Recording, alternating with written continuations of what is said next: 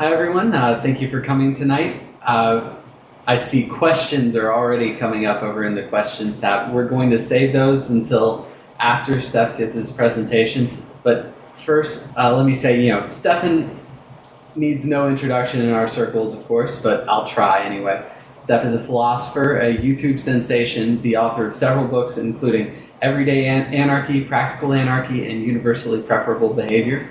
He's been the host of Free Domain Radio for almost a decade now, and he's carved himself a major spot in the liberty movement as one of the most exciting thinkers we have. So without further ado, I present to you Stefan Molyneux. I like that. Exciting. Not correct. Not incorrect. Not logical. Not rational. Not empirical. Exciting. It's philosophy with jazz hands. We're very excited about that. Well, thanks everyone for dropping by to liberty.me. I hope that you're having a great evening. I am very keen to get sort of feedback, so I don't know how it works. Maybe you can funnel it to the organizer, or there's a chat here, which I can also see. But I really want to get sort of feedback, so get your keyboard hands flexed if you can, because I think the philosophy of liberty is where we need to all start. I mean, philosophy is where everyone should start. Science started with philosophy. Medicine started with philosophy. Geometry, biology, physics, the whole umbrella of the most successful areas of human thought all started with philosophy. Like, we know the scientific method from sort of Francis Bacon onwards, but there was literally thousands of years of working out how philosophy could contribute to science beforehand. We know now about the double-blind experiment in medicine. We know about evolution and so on, but all of those had groundings in philosophical definitions and philosophical thought. So one of the things that I really want to get across is the degree to which definitions really matter. So in society, when there's massive amounts of human conflict, as there is in the realm of politics, as there is in the realm of religion, it all has to do with definitions. So the philosophy of liberty, I would say, first and foremost, what it needs to do, or what we need to do as a movement, is to define what liberty is. Now, that can't just be a personal definition. It has to be philosophical. And by philosophical, I mean it has to be rational, it has to be empirical. Most importantly, though, I'm sure this is some sort of Masonic sign that I'm not aware of, that people then accuse me of being some sort of nose-picking Illuminati guy. But the most important thing, rational, empirical, but most importantly, it is universal. Universal, universal, universal. So I've got this free book on ethics called Universally Preferable Behavior, a Rational Proof of Secular Ethics. I won't go into the arguments in detail here, but the most important question is, what is liberty? Now, I would argue there's really two ways that people define liberty. Liberty of opportunity and liberty to avoid the consequences of bad decisions. So liberty of opportunity is what we all understand as the non-aggression principle. So you simply say you can't initiate force against other human beings. That means that the playing ground of whoever wants to go and do whatever they want to do in society is open and available. Now, nobody's going to say that the playing ground in human society is perfectly even, perfectly equal. There are people who are born rich. There are people who are born beautiful. There are people who are born poor. There are people who are born ugly. There are people who are born with funny nasally voices. There are people who are born with cleft palates and unibrows and different colored eyeballs. So it's not like there's genetics, tall, short, and all that, propensity towards leanness, propensity towards being overweight. These are all things that are just biological variations. And you can't equal those. I mean, you simply can't make those equal. You can't take a couple of inches of shin bone from tall people and insert it into the shin bone of short people. I guess you could, but it would be pretty horrifying. Saw 9, the great height equalizer, comes to town with a giant set of blades and Procrustes bed. So biological variations we can't really do anything about, but equality of opportunity, which means no force will bar one human being from pursuing his or her goals, that is what most of us mean by liberty, by freedom. It means don't stand in my way in my pursuit of my happiness, right? The pursuit of happiness is the important phrase and a fairly mediocre Canadian band. And it means that you can pursue your happiness and you can be guaranteed the liberty to pursue your happiness. And that means maybe you'll achieve it and maybe you won't. Maybe you'll fail. But I think that is really important to focus on. They didn't, obviously, the founding fathers wisely did not say that you were going to be guaranteed happiness, but you would be guaranteed the opportunity to pursue happiness however you saw fit. Now, that's what people who haven't made big mistakes in their life are interested in promoting as liberty, and I think that sort of makes sense. On the other hand, what we have is the liberty that then people start talking about when they have made big mistakes, right? I mean, pre-mistakes and post-mistakes, pre-disaster and post-disaster is really important.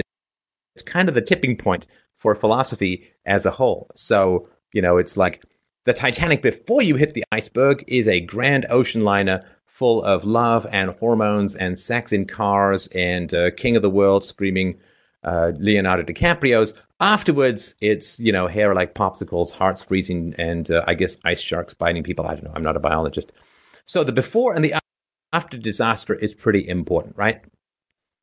So if you're a woman and, you're married to a great guy and you have a kid, fantastic. You're probably very keen on economic liberty because that means that your husband is most likely to get a good income and have lots of opportunities and be able to provide for his family, including you and your kids. On the other hand, if you are a woman who married the wrong guy, had kids with the wrong guy, or had a one-night stand, didn't use birth control, and now you have a child, then liberty means something very different for you than it does to other people. If you are somebody who smoked for 40 years and now you're really sick and don't have a lot of money, liberty probably means something quite different to you than it does mean to other people. And these two differences are really, really important to understand.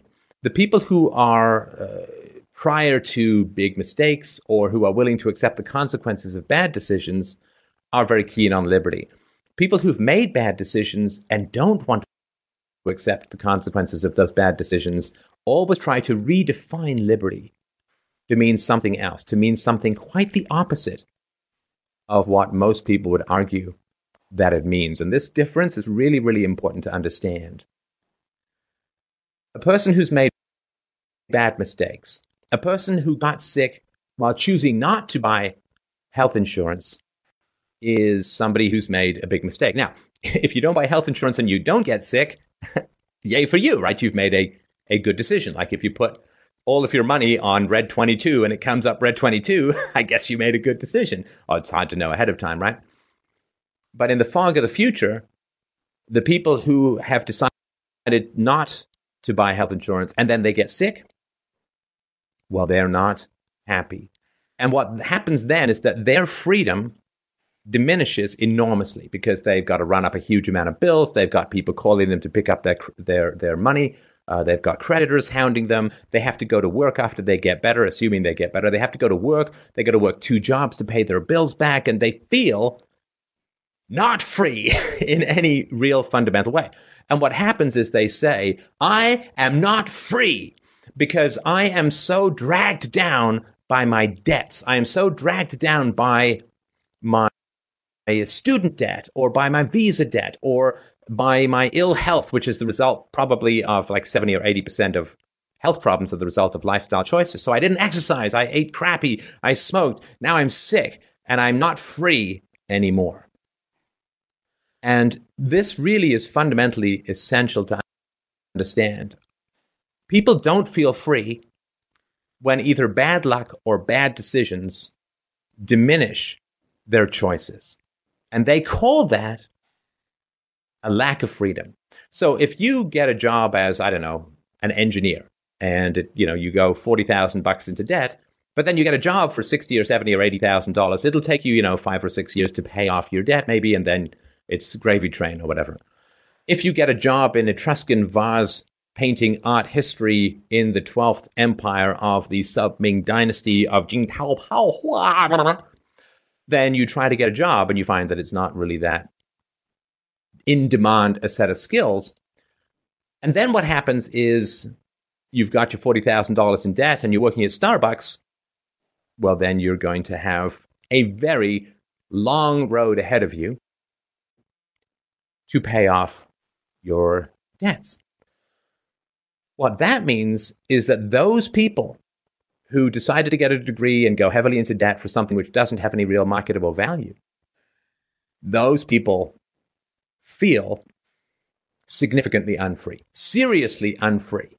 And they say, I do not have liberty. I keep paying off this debt. It never goes away. I can't get ahead. I can't get out of my parents' basement. I can't even afford a car. I'm having trouble with a bus pass. I am not free. And it drives people mad.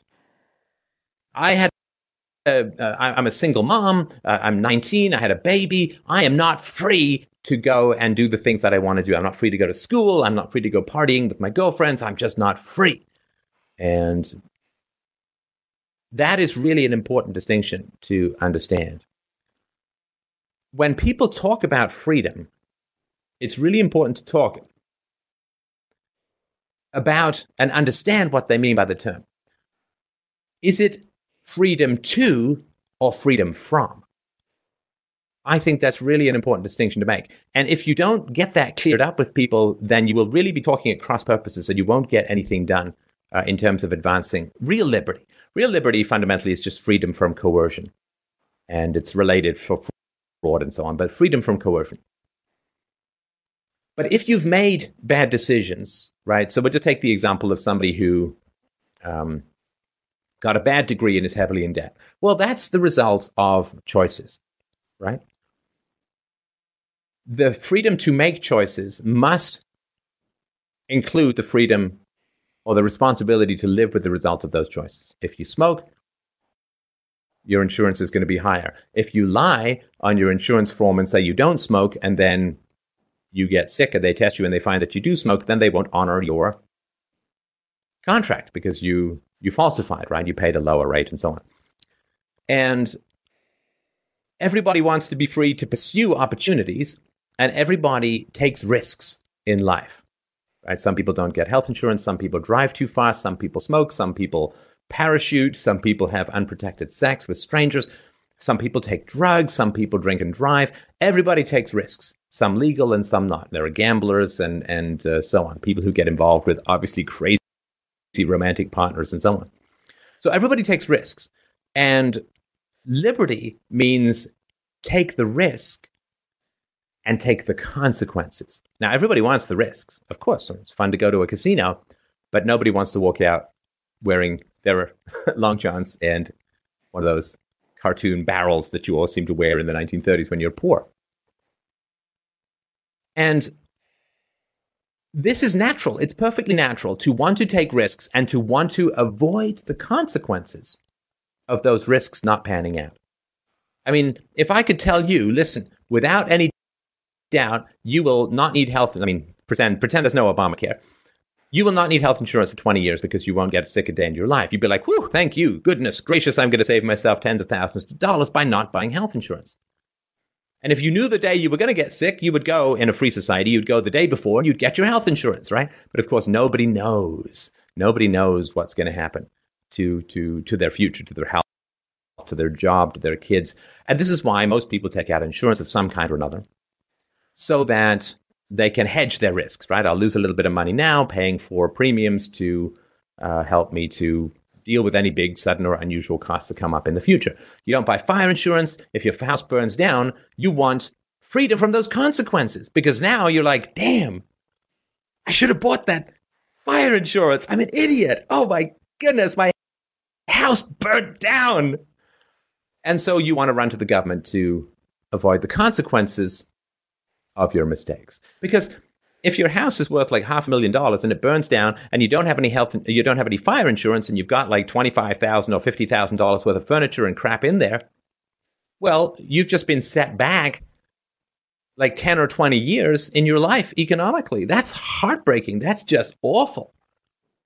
And people want freedom from the consequences of their bad choices. And it's an entirely natural human desire. It's what keeps insurance costs low, is the fact that people really don't want to pay it. So there's nothing wrong with that. Now, we need those people in society to remind other people why it's so good to buy things like health insurance and fire insurance, right? So, oh, my third cousin, he didn't buy fire insurance, his house burnt down, and, he's now 10 years later still paying off the debts. So you should buy your insurance, right? That guy, he smoked for 20 years and he got lung cancer and he was dead in 6 months, so you shouldn't smoke, right? We need these human catastrophes, not like we want them, not like I would be great if everyone bought insurance and keep the price down for everyone and all that.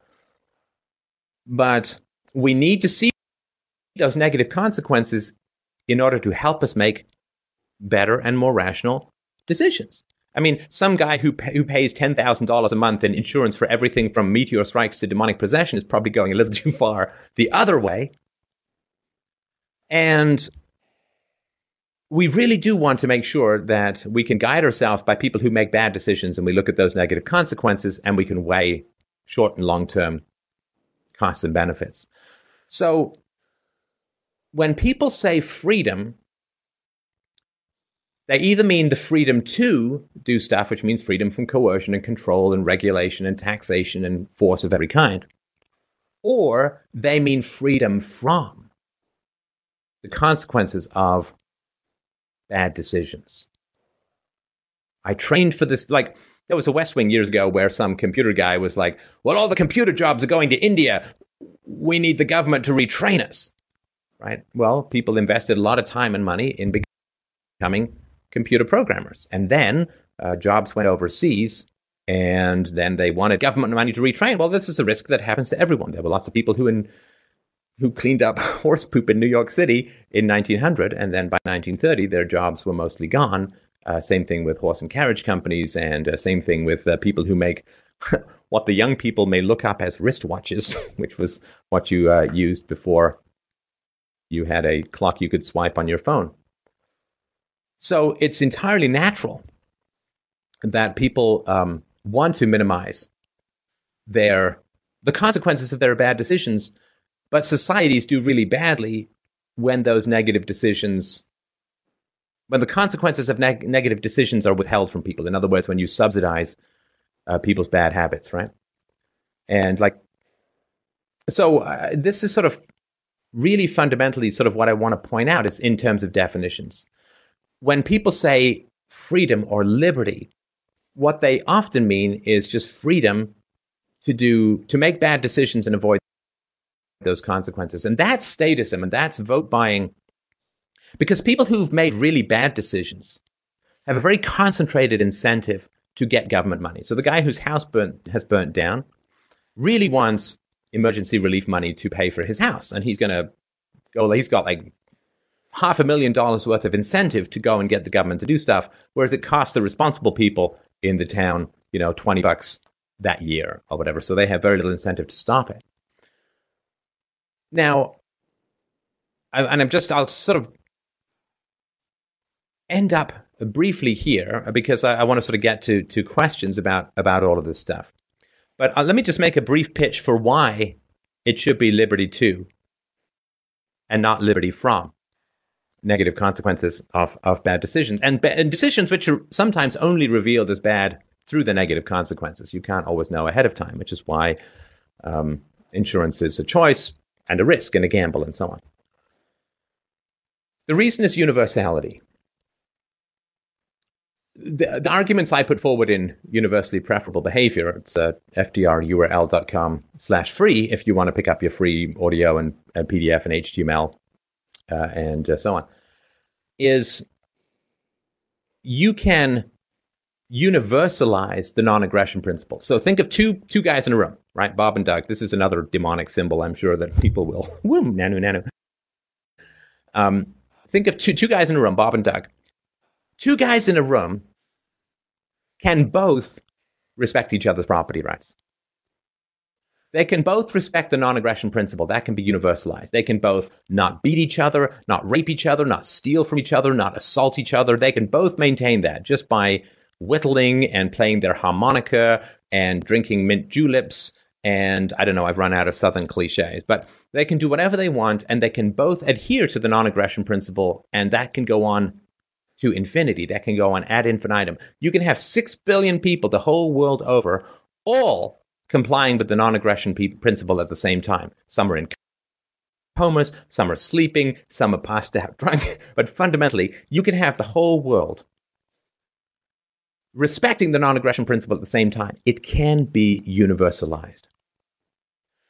So, respect property, do not initiate force. The two pillars of the non-aggression principle can all be universalized.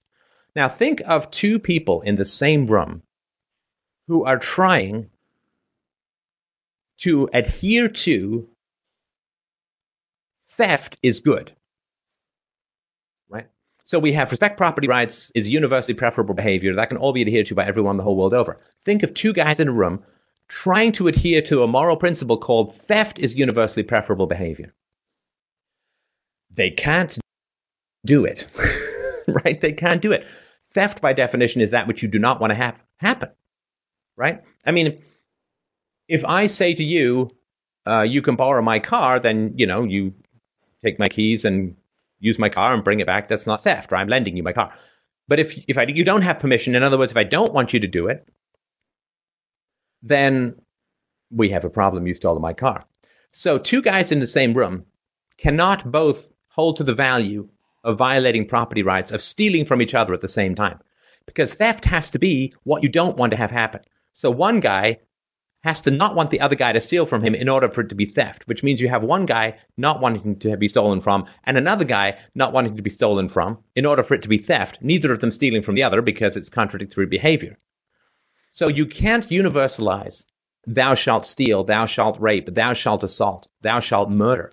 You can't, because murder and theft and rape and assault are all things that one person, the victim, must not want to have happen, and therefore it cannot be universalized as preferable behavior. Because one person has to not want it to happen while the other person has to want it to happen for it to occur, which means it can't be universalized.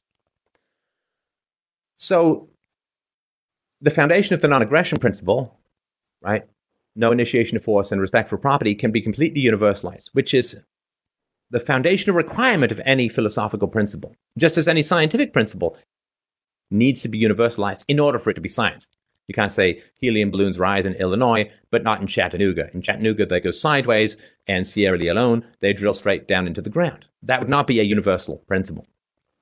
So the universalization is the great power of philosophy, of science, of medicine. And if it can't be universalized, it cannot be a valid principle. And if it cannot be universally preferable behavior, it can't be any kind of ethic that human beings can either pursue or sustain or should respect. So when people say, I want freedom from the consequences of my bad decisions, and I want other people to pay for them, automatically we're basically talking about theft, which means we're talking about a violation of universality, a violation of the non-aggression principle, a violation of property rights. Can't be universalized. Because if I say everyone must be able to steal from others or use force to take property from others in order to cover the consequences of their bad decisions, I've automatically put a non-universal clause in there called the consequences of bad decisions. Not everyone is all the time making bad decisions, so I have different and opposing moral standards for people who are making good decisions and people who are making bad decisions. And even within the people making bad decisions, I have two moral categories. One is people who make bad decisions who are willing to accept the consequences of those bad decisions without stealing and running to the government or whatever, and therefore don't or won't initiate violence to cover their bad decisions, and people who've made those bad decisions who refuse or really don't want to live with the consequences and run to the government. So before and after disaster, before and after, or whether there is a willingness to accept the consequences of bad decisions, these are things you really need to figure out. And it's not just intellectual, it's also emotional. It's also emotional. I mean, as we all know, we've been debating liberty with some human being, some planet-destroying, state-sucking, flag-worshipping muggle. And we say, well, public school is indoctrination, blah, blah, blah. Hey, man, my mom's a teacher. Are you saying, right? Things get very personal. And if somebody has made bad decisions and has run to the government, they need in their heads to define liberty as the opposite of what it is. Otherwise, they basically have to say, well, I rolled the dice, and when I didn't get my money, I rolled some kid in the schoolyard for his lunch money and ran home thinking I was a great guy, right? Because it's mostly the children who are going to pay for all these unfunded liabilities and national debts. So I just really want to invite you to probe into what people mean by the word freedom, by the word liberty. All great sales start with listening. It starts with, you walk into a sales room in a car dealership, they say, hey, folks, what are you looking for? What was your last car? What do you like about certain cars? It all starts with listening. And first we need to understand what people mean when they say freedom, when they say liberty. Do they mean freedom to, as we do, or do they mean freedom from the consequences of bad decisions? And if you don't have that established, I think it's going to be impossible to make any progress with people. So with that having been said, thank you for your patience as I do my wee ramble at the beginning. But I'm more than happy to hear questions, objections, criticisms, and massive praise for my hairdo. Do we have any questions floating around? Let me have a look. Incoming. Brace yourself. The questions are coming. We have actually a ton of questions. I'll bring them on the screen. By the way, guys, if you'd like to ask questions in text, you can ask them over in the questions tab to the right. Or if you'd like to come on screen to ask a question, you can click video chatting in the upper right and then click start your webcam. The best setup for that to make sure it all works is to have an updated Chrome or Firefox. So our first question here is from Connor Johnston. What reading and general advice do you recommend to someone interested in pursuing a career as a therapist? What reading or advice do I... okay. Well, I think that therapy at the moment is, I think, relativistic empathy without principles. Now, please understand, I'm no therapist. I did take therapy for many years, and if you can imagine what I was like before. But I think the therapists are very sort of empathetic and they feel your pain and they sympathize, but I don't think that they have principles. And I think that the primary principle that they don't understand is the libertarian principle of self-defense, There are swaths of incredibly toxic and destructive people the world over. I mean, 1 out of 20 people are outright sociopaths, and since that study came out, I think sociopathy has doubled. So 1 in 10 people, 1 in 20 people are sociopaths. And so in your extended family, just by happenstance or whatever, there's probably going to be at least one. And there are lots of people who are abusers, who are lots of people who will undermine you, who won't support you, who will ignore your needs, who will simply use you selfishly, who only call you when they want something, and so on. And so given that we're sort of minnows in some ways surrounded by sharks, I think that the principle of self-defense is very important, to defend yourself from people who will prey upon you emotionally and psychologically and materially, people who take without giving, who are never reciprocal, and so on. I mean, they'll drain your will to live, and they certainly will undermine any grand ambitions that you have. So before I went around trying to change the world by building the world's biggest philosophy conversation, I hit a bit of a napalm bomb on the rather toxic Vietnamese jungles of my social circle. And I said, this is what I want to do. What do you think? And people are like, you can't do it. Don't be ridiculous. You don't even have a PhD in philosophy. And, I sort of had to say to myself, well, I can either stay in the circle of people who don't think I can do it, or I can just go and try and do it. But I knew I couldn't try and do it with people talking me down all the time, with people sort of saying I couldn't do it or shouldn't do it, or it was pointless or dangerous or, irresponsible, or I don't have the skill set or whatever. Because, everyone who's around you takes up residence in your head and forms subtitles and a running commentary on everything that you do. And so I think that therapists are very good at empathizing. I think they overfocus on forgiveness. I think that they focus on forgiveness being something that people will for others, which is silly. Forgiveness is something that is evoked by the behavior of someone else. And so I think that therapists are good at the empathy stuff and so on. I don't think that they're good at the rational self-defense stuff about how to stay sane in a world still full of very irrational and often dangerous people. I don't think that they know enough about self-defense. So that's sort of my focus. If you want to focus on, I think, being a very effective therapist, in other words, somebody who genuinely works to change people's lives, focus on principles, which is non-aggression principle, non-initiation of force, respect for property, and reciprocity of emotional investment is key, and we can't change others. So rather than sit around trying to reform people by spraying cannonballs of imaginary forgiveness at them, we need to accept empirically people for who they are, make an effort for sure, try and change people for sure, but don't hang around while they slowly sink into the grave and try and pull you with them. So that's my suggestion about how to be a better therapist. Did we have another question? To say, yeah, we got millions of other questions. All right, the next one is from Joseph Eberhardt. We're going to try to bring him on air.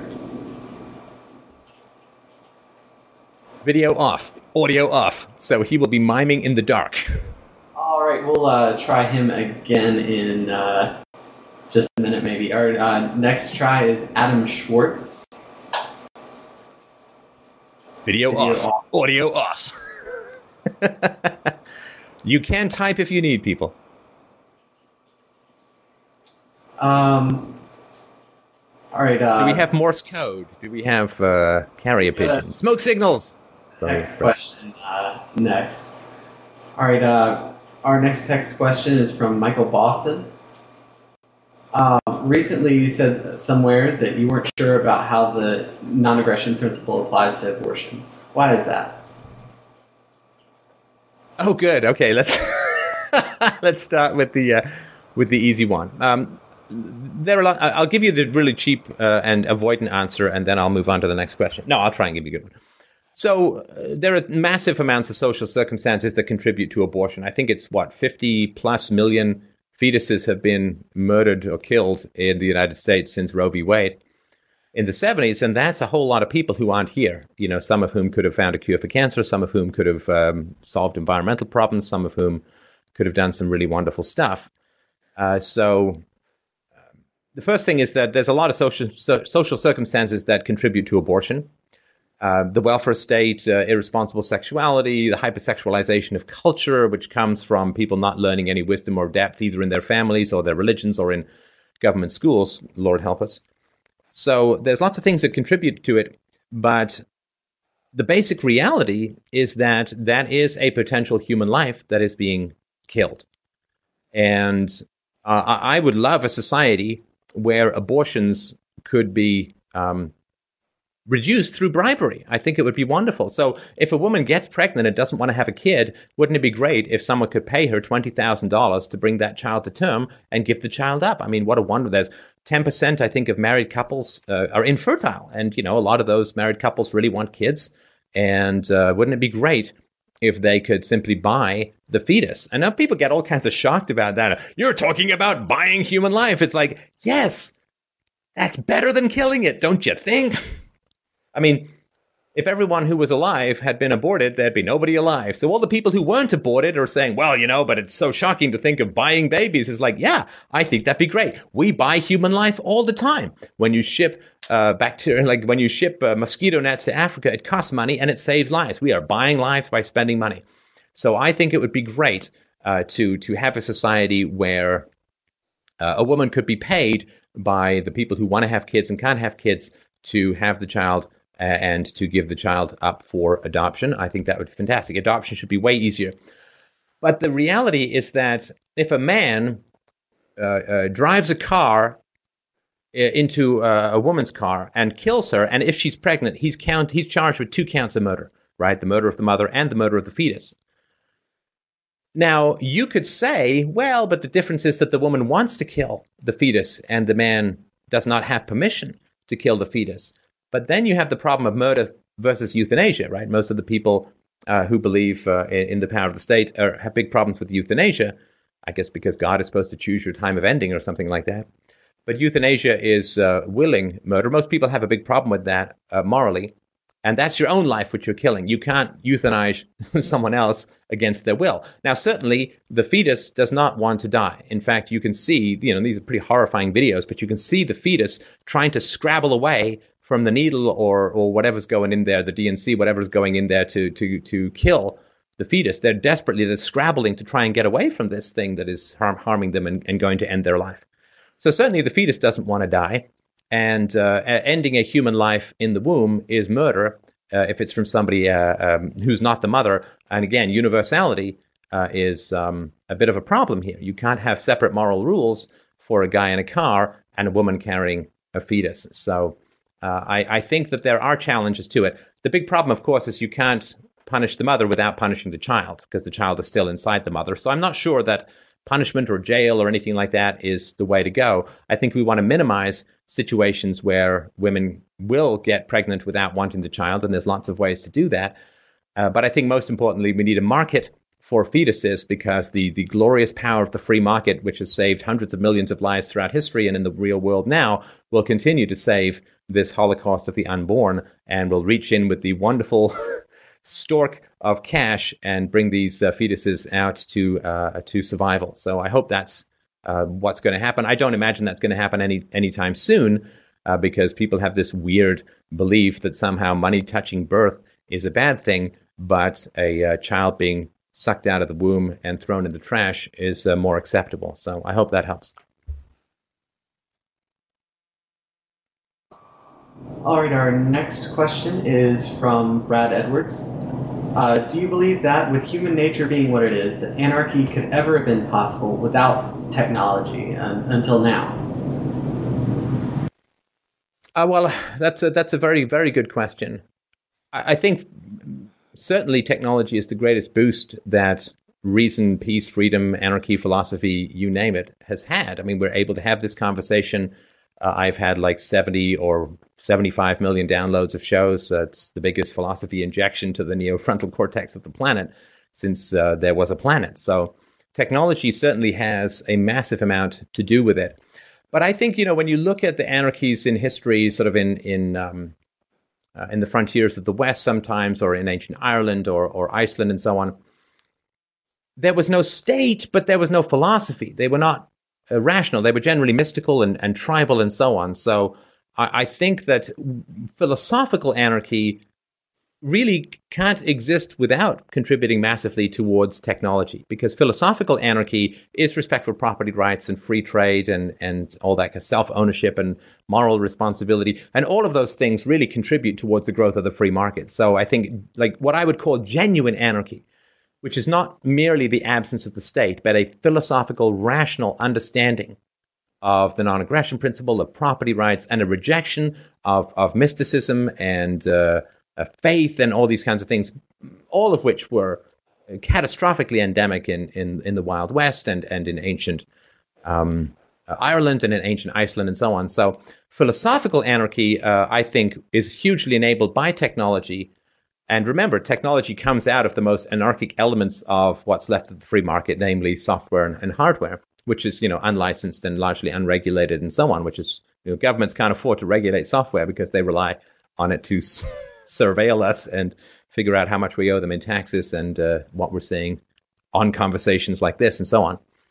So I think it's a huge boost. When we do get philosophical anarchy, the rate of progress will be truly staggering.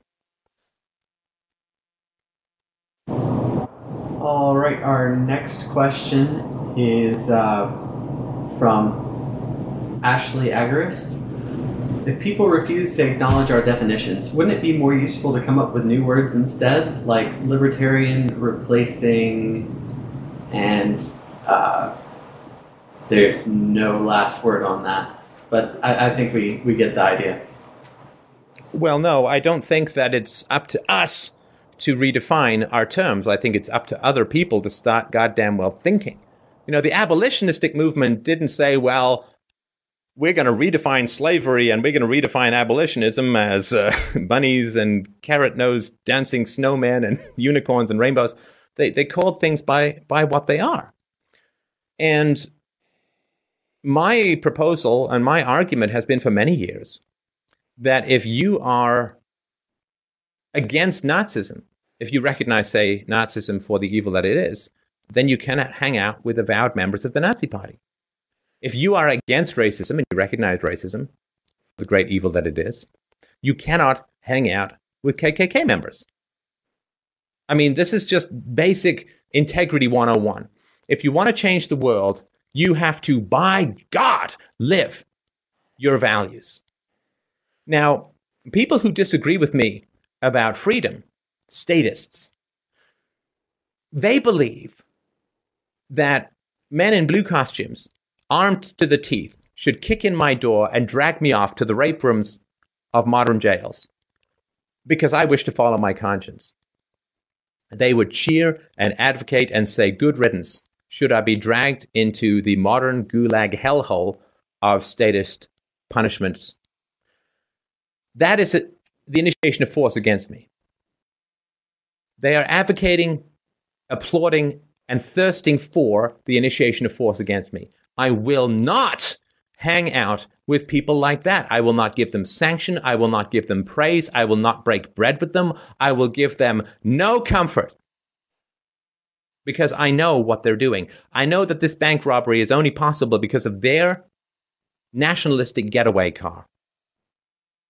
I am willing to reason with them. I am willing to give them clear arguments. I am willing to give them a month or two to make up their mind, but I am not willing to stand around forever while they hum and whore as the blades descend upon the necks of free people. So no, I am not into redefining language to suit other people. If you want to change the world, you dig your damn heels into the very center of the earth and you refuse to move left or right or up or down. And sooner or later, either you will be blown away or the world will begin to revolve around your standards. That is how all fundamental change occurs in society. I am not going to eat a dictionary and crap out different words for the sake of other people. I'm going to tell them that supporting the state is immoral.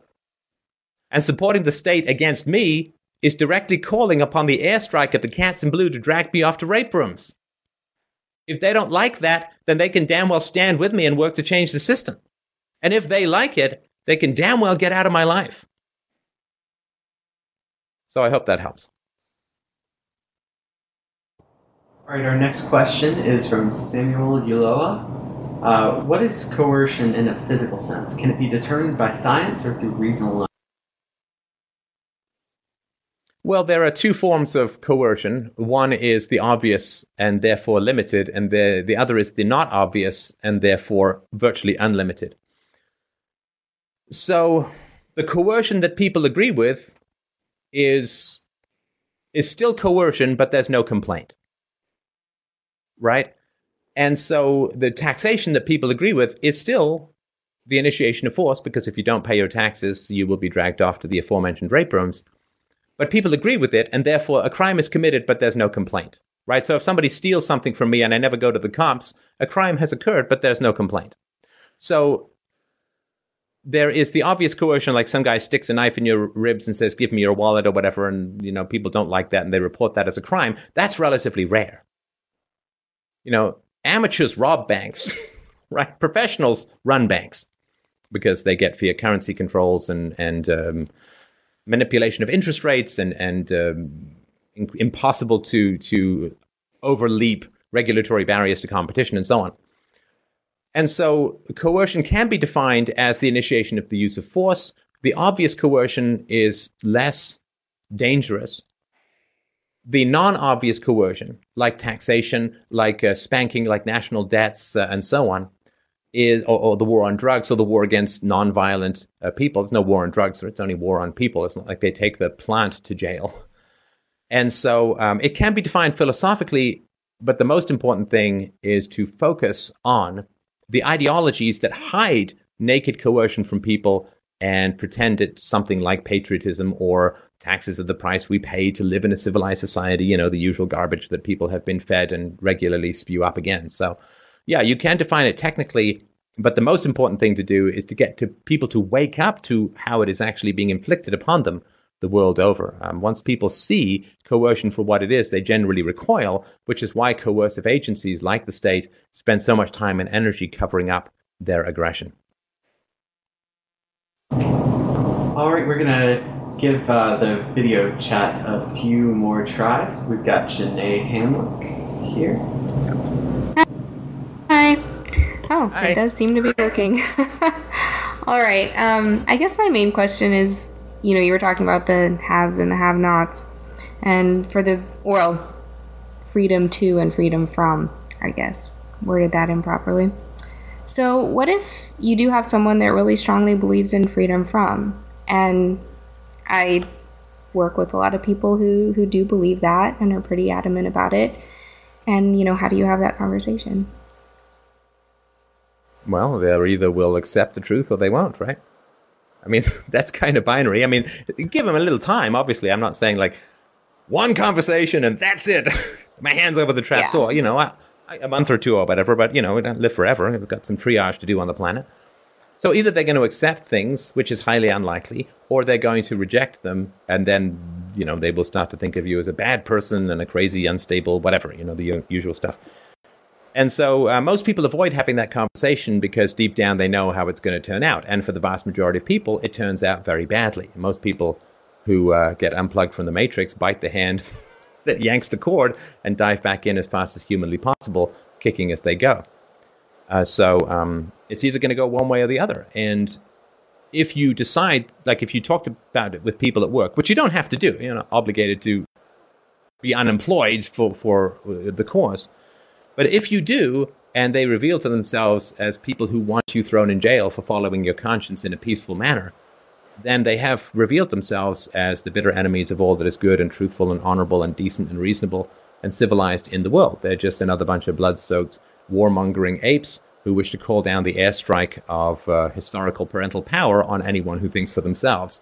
Your relationship with people who are calling for your destruction, I don't think I need to detail in any particularly deep way. But that's really, I think, what it means to... We all have these ideas, but how many of us actually want to live those ideas in a socially open context and having them mean something to our relationships? But again, I don't think you can be anti-racist and hang with KKK members. So a lot of people do this so they can't see whether anyone's got those pointy white hats on or not. I don't think that's a way to respect the ideas. I think that we need to work a little harder and firmer than that. I'm sorry, this probably didn't answer anything to do with your question. Do you want to follow anything else? I guess the thing is it's usually never a matter of black or white. I get a lot of people where they agree with me on a lot of aspects, but it's always not quite far enough, if that makes sense. That's because you're not doing first principles, right? You're doing, I hate the Iraq War too, but social programs are essential for single moms and whatever, right? So, but if you're working at basic principles, it is black and white. Do you support the initiation of force? Do you support the initiation of force? And now people can't say yes to that because then they have to give you their wallet, because otherwise you can say, okay, I'm going to punch you, give me my wallet, right?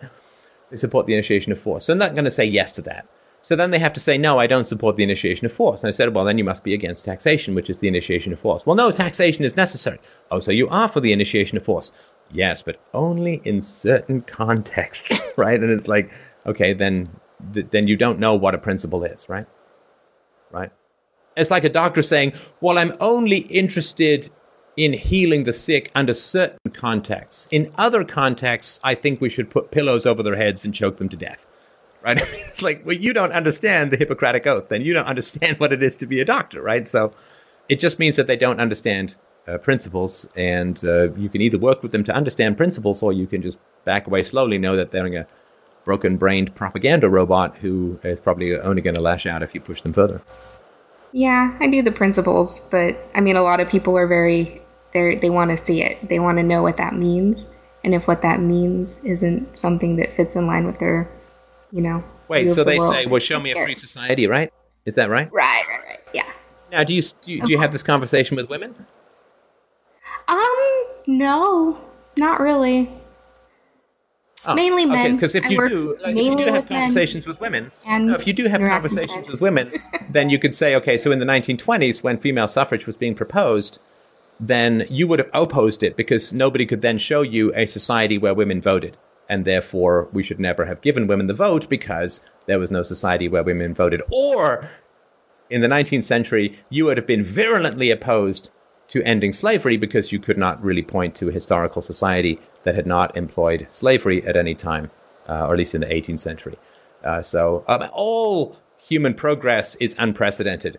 I mean, it's like, there can't be cell phones because there never have been cell phones. It's like, really? Is this?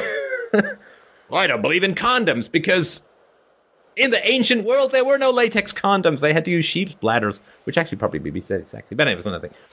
So, I mean, the fact that people say, well, show me ahead of time is not even remotely rational. All that they would then have done is opposed every unprecedented human progress. You know, so they'd be the a-holes, frankly, sitting around the campfire saying, what do you mean we shouldn't have child sacrifice? You show me any society in the world, any tribe that doesn't kill its children for the sake of Morlock. And if you can't, I'm down with the child sacrifice. I mean, that's just people who are frightened of the implications of an ethical life and are just waving up this ghost called doesn't exist, therefore won't believe in it. But, I mean, nobody lives like that anyway. It's like, you can't show me a car that drives itself. I've never seen it in history. No car has ever anything. So, I mean, people like new cell phones, and then they suddenly think a new society is impossible because it's never existed before, despite the fact that there were no smartphones 10 years ago. Anyway, so it's just an emotional defense. It's not a rational argument, right? Well, I've always thought it was a lack of creativity in some respects, too. If you can't let your mind imagine something that isn't here, it's difficult. Well, but that's a testable hypothesis, and to test that hypothesis, you would try and figure out whether creative people are generally pro-government. And if creative people are generally pro-government, and they are, partly because they're bought and paid for, partly because the government runs the unions that makes the films, and partly because they need the military to produce a lot of their explosions. But I found that creative people tend to be very bad at processing philosophical arguments. They may be great at writing plays and coming up with clever Super Bowl ads, but as far as actually rationally processing principles, creativity is only a small part of it. It just takes a lot of exposure and rigor and training to get good at philosophy. And so I think most people are just... Philosophy is like ghosts in the attic. You know, people are just like, hey, man, did you hear something? Was there? Did you hear that? Oh, my God, there's bloody footprints going to the future. Run! I think that's what most people go. Anyway, I hope that helps. And, well, who's our next question? Caller? Thank you, Janae. Our next question comes from Liam Cardenas.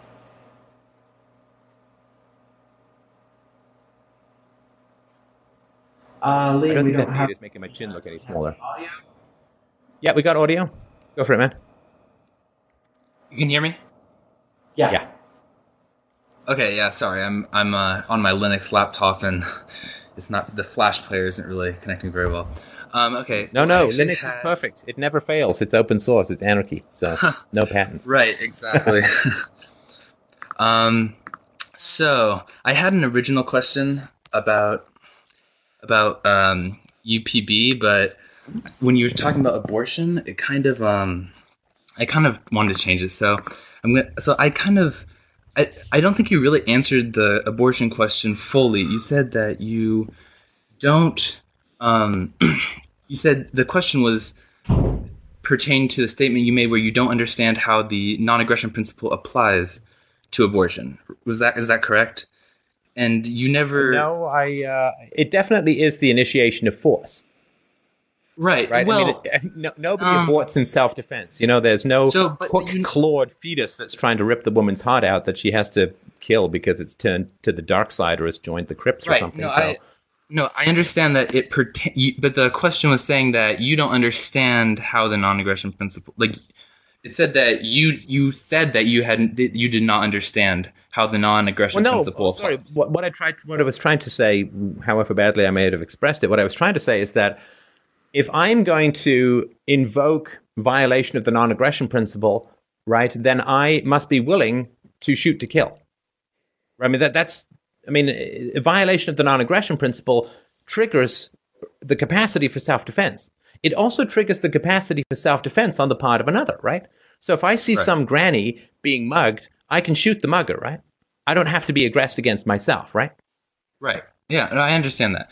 Well, I guess so. So hang on, let me just finish. Let me finish the point, then let's get to the question. So the challenge is that the woman has the fetus as a hostage, right? So can I shoot the mugger if I have to shoot through the granny to shoot him. Well, no, not really, right? So it's kind of a big problem because you can't and that's why I'm not willing to pull the grenade of violation of the non-aggression principle on a woman who's pregnant who's considering aborting the child, because there's no way to legitimize the use of force against a pregnant woman who's planning on ending the life of the fetus without ending the life of the fetus. She has a hostage, which makes it a very complex and difficult situation, if that makes any sense. I mean, if she was going to murder a child, then you would be justified in shooting her, right? Right, yes. But because that would be an initiation of force against the child. But if the child is in her and can't survive without her, then she has that hostage. So it's complicated. So, but go ahead. It's interesting how you say hostage. And when I look at it, and I read something that Rothbard said about this a long time ago, and I'm not sure if I completely remember what he said. But when you say hostage, I think of it kind of as a reverse situation. So, I think of it more as a parasitic relationship, not necessarily that has a bad connotation. Of course, it can be good, but yeah. But it's not parasitic. No, it's not parasitic because the woman chooses to get pregnant. Okay, so you're saying that since okay, I'm not sure I understand. So you're saying that the woman chooses to get pregnant. A parasite is something that is unwanted in the transmission of, right? So it's not like every pregnancy results from what a parasite it's not. But it's not like every. It's not like every woman gets pregnant because she chooses to get pregnant, but all unprotected vaginal intercourse with a fertile male has within it the risk of pregnancy. Right. So every time I choose to drive on the highway or in my car, I am risking death. Everyone understands that, right? Because it's small risk or whatever, right? But choosing to drive means choosing to die sometimes, for a few people a day, I guess for many people a day in America. Every time you have sex, you are taking the risk of pregnancy. Now, there are 18 different types of birth control for women, so it's almost impossible to get pregnant if you're really trying not to. But you can't call it a parasite if you choose to have that. You know what it's like? It's like if I open up a hotel. But is that really true, though? Sorry, let me finish my point, then I'll shut up. So if I open up a bed and breakfast, and then all these people come into my house, right? Can I really say, I call the cops and say, what the hell are these people doing in my house? You send some patrolmen over. These people are squatting in my house. There's a home invasion. Right? And they'd say, well, how did they get there? Well, I put a bed and breakfast ad in the newspaper, and then I accepted these people's in reservations, and then they came over. It's like, then it's not a home invasion because you chose to have them in your house. So you can't say it's a violation of the non-aggression principle if you invited people in, and all vaginal intercourse is an invitation to pregnancy, right. Because it can happen. Okay. Yeah, and I understand that. And also, keep in mind, I'm inclined to actually agree with you now. I'm going to continue kind of probing you on this, but I think I'm agreeing with you. But what, I don't think but I think that the way that you're looking at this is you're saying that, okay, so you're defining a parasitic relationship. That's not actually what a parasitic relationship is. So, for example, a child in Africa drinking the water. Oh, well, they drank the water, so they got a parasite. They got a worm in their stomach or whatever. Therefore, they invited the worm because they chose that action, and therefore, that's not a parasite. Come on, no. But that's the same exact logic. It is. It is the same exact. Look, no. Because if we're talking about adults, not children, right? Because children can't get pregnant. So let's take away an adult drinks water in Africa. Secondly, if I give you 2 bottles of water, one I say has a parasite in it, and the other one I say does not have a parasite in it, and I'm right. Right. And you drink the one that has the parasite in it, then you can't say, "Oh my God, I'm the victim of a parasite." Well, no, that's not. No, yes, you can. That is still a parasite in your body. It still is a parasite in your body. No, I'm not saying that force has been in. You can say, "Oh, you did not poison me with a parasite." That's a different argument. That's equivalent to saying, "Oh, I was not raped," because you still have a parasite whether you consent to having a parasite or don't consent to having a parasite, right?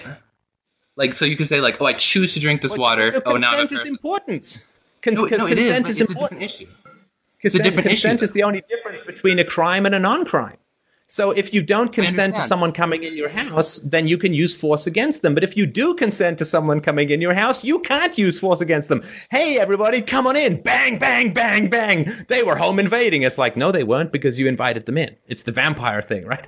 So if the woman invites the baby into her body, she cannot act against it in an aggressive manner in the same way as if somebody just comes into your house against your will. Well, okay. I don't want to take up too much of this question time or anything, but I just don't think the analogies, those analogies, I don't think that they necessarily are really applicable. And but I do Isn't the see your baby point. also a parasite? I mean, the baby requires That's her mother's exactly milk what I'm saying. to live and so on. Well, in a sense, well, no, not really, because the mother is choosing to, like, the baby is feeding off. Like, if the mother doesn't milk the baby could still survive. Hang on. I think you may have skated past the solution to the problem, right? Did you just talk about the mother choosing? No, I totally agree. So in the instant, no, it's true. The mother is choosing. So we're talking about the origin of the baby inside the mother, right? So you're saying that. So in the pregnancy context, right? So she's consenting to have sex. That's a risk, right? And so all that consenting to have. And most times, almost every single time a woman gets pregnant, it's not because of a failure of birth control. It is because she either wants to get pregnant or she's 100%. I totally agree. 100% her fault, or like I'm not trying to take blame away from that. I'm just saying that the reality of a baby being inside of a woman's body is that the baby is feeding off of the woman. Mm-hmm. Okay? So that is by definition a parasitic relationship. And hang on. No. So if my wife feeds me a meal, I'm suddenly a parasite? No. Okay. Let's just look at one of those house examples, right? So, for example, say that. Okay, so someone's in your house, right? Now, if they're in your house, as you said, you can't start shooting them, right? Because that would just be like if you invite them in. Unproportional. Maybe you don't even want them in your house. Maybe you do. No matter what the situation is, right? No. There's never an excuse to shoot. No. You can't start conflating these two examples. Well, maybe you don't, or maybe you do, or whatever. Right? Okay, so I'm sorry. But you're the one who brought up. You can't invite people into your house and then shoot them for a home invasion. And the baby is always invited into the mother's body. Again, unless she's the victim of rape. I mean, that's just another situation. But listen, you're allowed to rescind your invitation. So, for example, it doesn't matter if they're invited or not. You can never just shoot someone for peacefully being in your house. You can remove them from your house. Correct? Oh, we're getting into such hypotheticals now. I don't know if someone breaking into the middle of my this is not really that much of a hypothetical. Peaceful or not. And it's not we've got other questions. Okay, I don't want to take up more time, but I can only assume that you've not been a dad if you're going to refer to babies as parasites. But anyway, let's move on to the next question. Okay. Thanks. All right, we've got one more question on video, and then we'll go back to text questions. Oh, I can stay late, by the way. I mean, this is great fun. So this is what I live for. So yeah, please. Yeah, anytime you wanna cut this short, that's fine. It's only my bladder that should bring an end to these proceedings. But go on. Richard, we'll come back to you if you can turn your camera back on. Joshua Stevens. There we go. Hi, how's it going? Hello, you technological god, you. How are you? Fine, thank you. Yeah, so real quick, I just want to add just a little bit depth, briefly, to what the previous gentleman was speaking of, about the abortion bit. And Rothbard covers it in The Ethics of Liberty, all right? Free ebook, obviously, on Mises or whatever. But I think it's like, yeah, he's talking about rescinding the invitation of the baby. And I get in regards to, I used to be an advocate of anti-abortion. And it's like, you could say, well, we need to treat babies like human beings. You can't kill a human being, therefore, don't kill the baby in the womb. But it's like, well, Rothbard says, well, fine. If we want to treat, infants in the womb, then like humans, well, then let's treat them like humans. I can't suck out the blood and the nutrients out of my wife. If she says, no, don't do that, I can't do it anymore. So now why wouldn't that be applied to the same thing that the baby does? And he says, yes, it does sound kind of sickening, but basically a baby is in the mother's womb, a blood-sucking parasite. I'm just saying, I kind of get what he's saying. I don't know. What is your take on that? Well, of course, you can you can treat someone as a human being without giving them all the rights of an adult human being. And people who are comparing fetuses to adults, it's bizarre. They're fetuses, right? I mean, I can't expect other people to feed and take care of me, but a baby can, because the baby is a potential human being. They're a human being on the way to being an adult. And if not killed, will almost certainly grow up to be the adult who has full rights. It's like saying, well, when I'm asleep, I am not a human being because I can't knit a sweater and vote and whatever it is, right?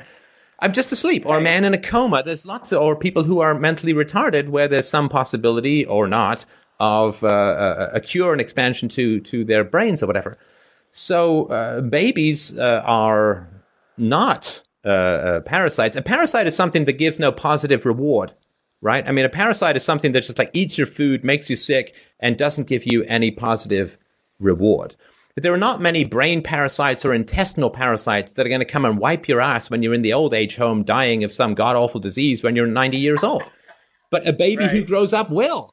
Right? I mean, there's not many parasites who will go and get you, as my daughter did today, will go and get me a glass of water. I mean, there's a lot of reciprocity. There's not a lot of parasites who will give you great pleasure when you educate them about the intricacies and glories of the human and natural world. There are not many great parasites that you can engage in tickle and pillow fights with until you're both laughing so hard that you feel you're about to sneeze your brain out through your nose. I mean, the idea that they're just mere parasites is, to me, quite mad. That's like saying, that spleen of mine, it's a total parasite. I mean, what has it ever done for me? I don't know what a spleen does. My appendix or whatever. It's like, they are human beings. They are human beings on the way to becoming human beings. We don't give them full rights because they don't have full independence. Their brains are immature. Their bodies are immature.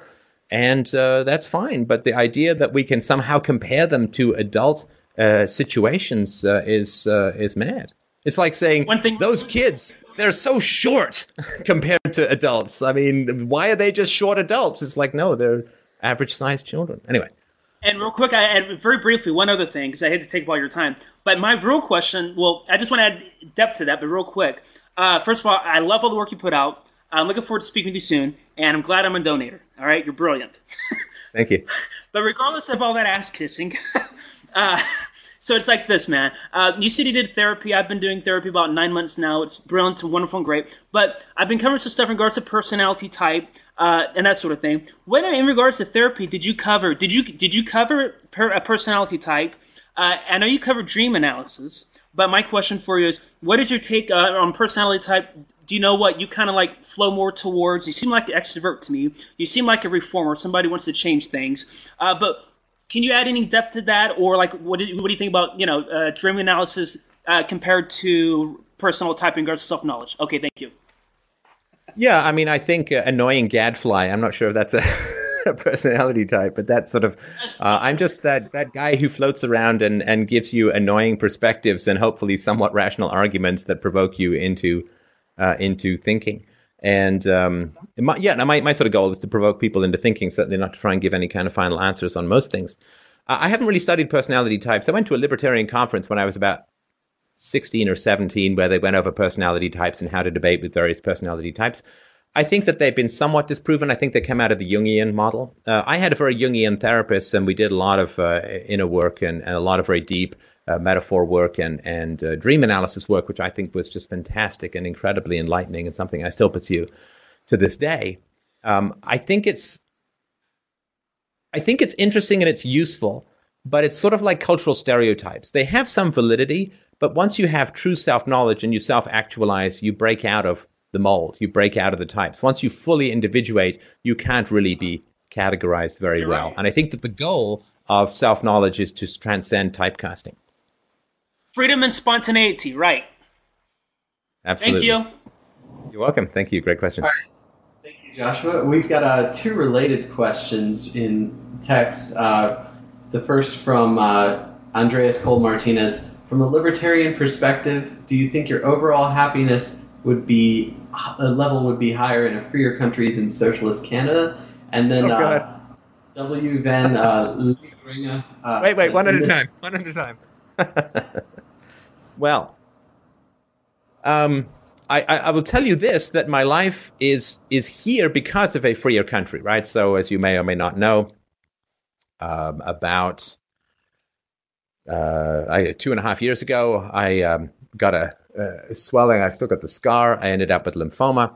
It was misdiagnosed, undiagnosed, postponed diagnosis for about a year in Canada. I was told it was benign. I was told it was nothing to worry about. Then I was told it might be something to worry about. And then I was told it was going to take months to get any kind of operation.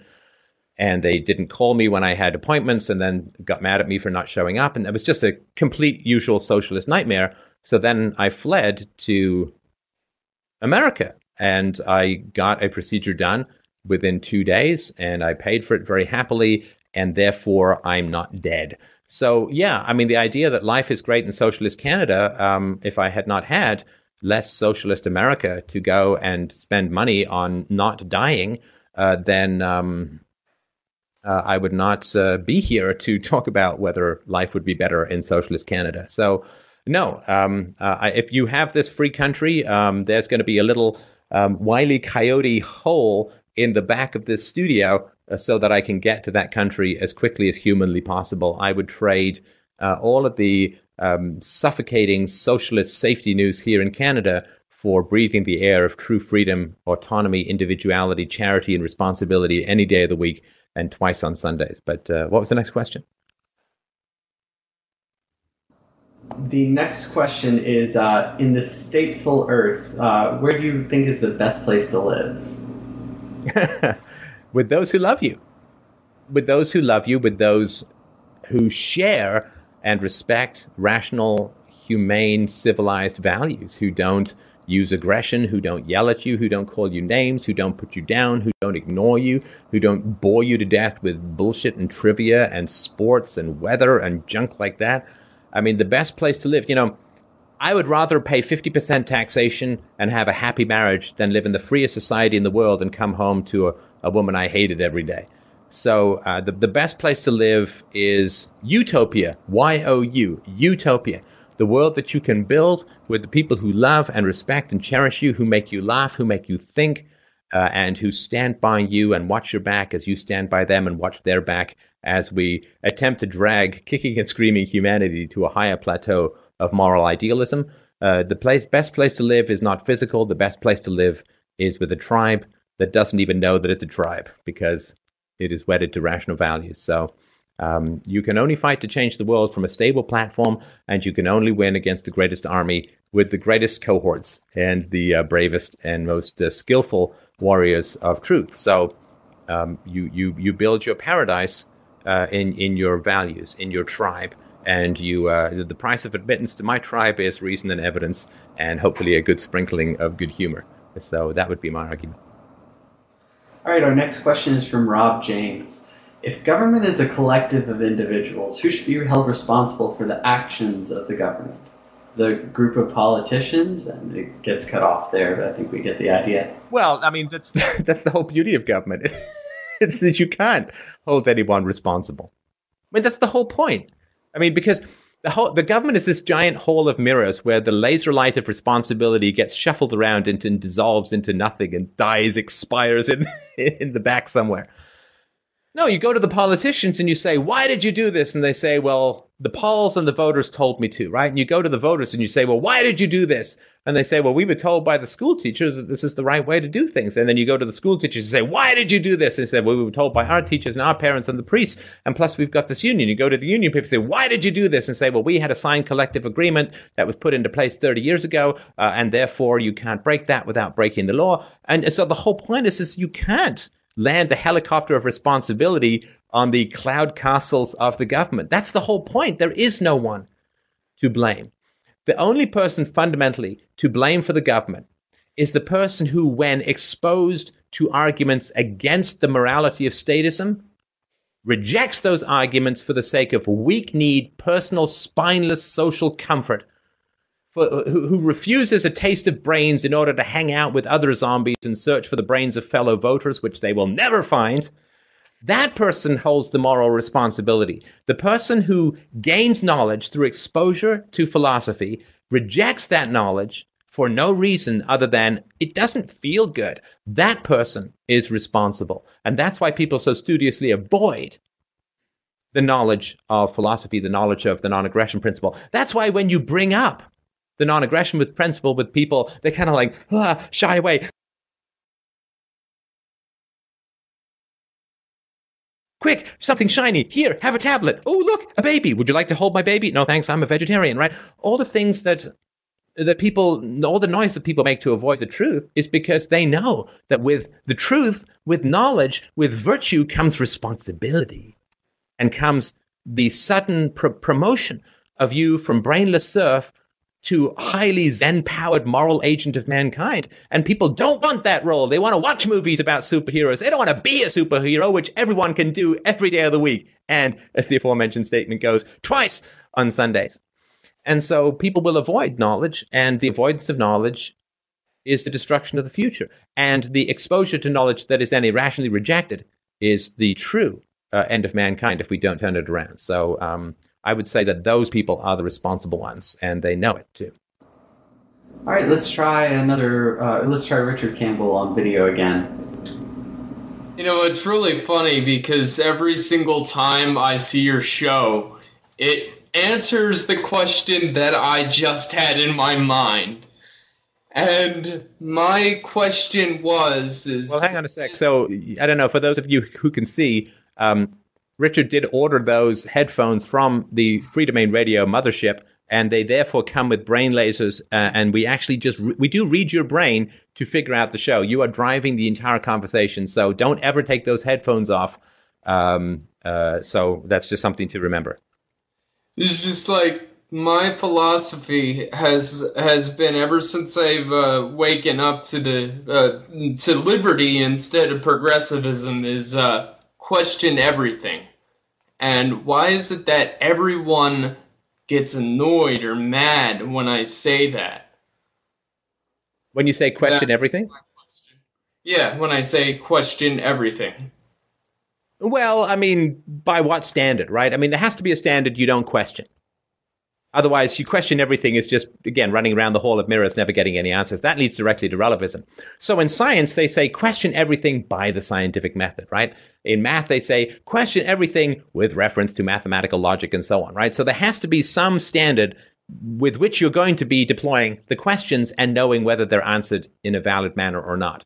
So question everything according to reason and evidence, right? Bring to the oracle of reason and evidence all humanity and all of humanity's thoughts, and whatever stands the test of reason and evidence shall stand, and whatever does not shall be cast aside. That's a good principle to go by. But yeah, absolutely. And I'm still going through that process. I mean, I've been working the philosophy mojo for these 3 decades, and I'm still constantly breaking new ground and going like, whoa, blowing my brain, can't handle another matrix. I thought I was out. So, yeah, I mean, I'm still going through this process of thinking I have some clue about the world, and then finding out that there's still many more layers to go of really understanding what's going on. So, yeah, but it is annoying for people, of course. Of course it's annoying for people. People aren't designed to pursue truth. People are designed to get along with other people, to have sex with fertile women, and to feed their children. People are designed like cows with an annoyingly extra layer of brain that allows you to hook up a VCR. And go ask your parents. And so, guys, we can't cook eggy toast, but we can put together a 9-dimensional stereo unit. But people are designed to get along with other people, and they're designed to have sex, and they're designed to raise their kids so that the whole thing can happen all over again. People say, "Oh, I don't know, life doesn't have any meaning." It's like, are you a sea slug? No. Are you a flea on the back of a chimpanzee's ass? No. Then for you, meaning is probably not so hard to get a handle on. But yeah, but at the same time as we're just sort of these blind photocopying machines of making new photocopiers, at the same time as that, we have within us the great glory and power of our brains as universalization. And universalization allows us to do all these fantastic things, like build houses and cars and computers and seascapes and paintings. I mean, you can do the most amazing things with your brain. Virtue is one of those things that hooks into universalization in the most powerful way. And so the same brain that has allowed us to become such productive serfs to exploit by the ruling classes is the same brain that is so incredibly susceptible to and yearns for moral self-justification.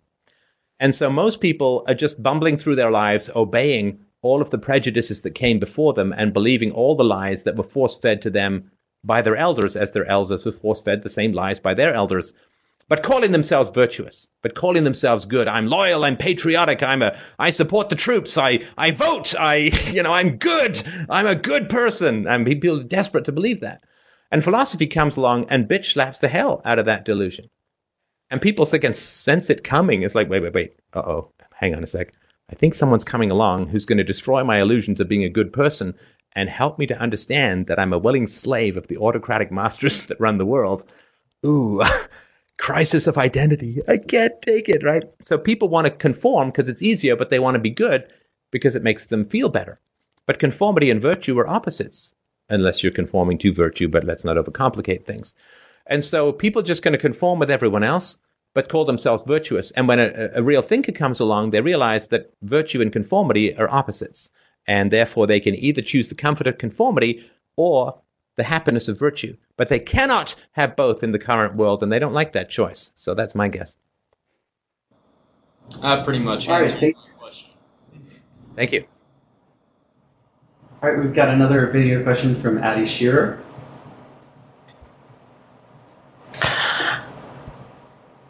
Hi. Yeah, I'm back. I finally thought about a question.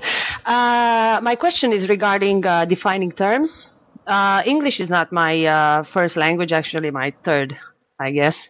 And in the English language, you guys have liberty and freedom. Is there a difference between these two terms, or are they totally synonyms? And personally, I don't really like the word liberty because I associate it with the liberty that the military get. Like in my mind, personally, I think of liberty as something that somebody else gives you, while freedom. But that's just me. I was wondering. No, I think you're onto something. I mean, I don't have a dictionary here, but I tend to sort of go with words as I feel. I feel them, and maybe that meets other people's needs or it doesn't. To me, freedom means freedom from constraint. And to me, liberty generally refers to liberty from restraint. And so there's a word libertine, which is not the same as liberty, but it means somebody who basically is a hedonist and just does what they please, in a sense, regardless of consequences. And I think in a lot of ways, liberty means freedom from restraint, which means freedom from self-control and self-discipline and so on. Whereas to me, freedom generally means a freedom from constraint, from violent restrictions upon my actions and choices and so on. So I think you're into something there. Again, all of these are very problematic terms if you don't apply philosophy to them, because without philosophy, people can just redefine these terms to mean whatever suits their propagandistic purposes. Freedom for the masses generally means, for a lot of people on the left, subsidies and free stuff stolen from other people by government. So freedom for some people is enslavement for others, free healthcare and so on, right? I mean, as if there's anything free on this planet. But I think you're onto something. But again, if we define these terms practically and from the ground up, I think we can use either one as long as the definitions are agreed upon. Mm-hmm. Thank you. Thank you. All right, thank you, Addie. We're going to take a few more questions if Steph is willing, but I know since some people probably have to go. Is it getting late for you? Are you tired? It's definitely not too late for me, but I do want to pitch what we've got going on this week for anybody who's heading out. Here at Liberty Me U, we've got on Wednesday night, Sam Patterson is going to be doing a guide release for his it's called Getting Up and Running with Bitcoin. It's a basic guide to getting started with Bitcoin, and he's going to be here to answer questions. Thursday night, we've got a class on advanced Bitcoin security. Now, this is like the really advanced stuff, talking about different types of attacks, all like the serious, like if you've got one of those early stashes and you just have a ton of Bitcoin, come to that. He'll teach you how to take care of it. And then Saturday, we've got Walter Block. He's going to be talking about pollution and property rights, and he promises he's going to talk about Mr. Burns from The Simpsons and his giant sun-blocking umbrella. So that's definitely going to be a can't miss. But we'll get back to the questions here. Philip Dursey asks, what is the source of state power? Consent, prison powers, force? Which comes first?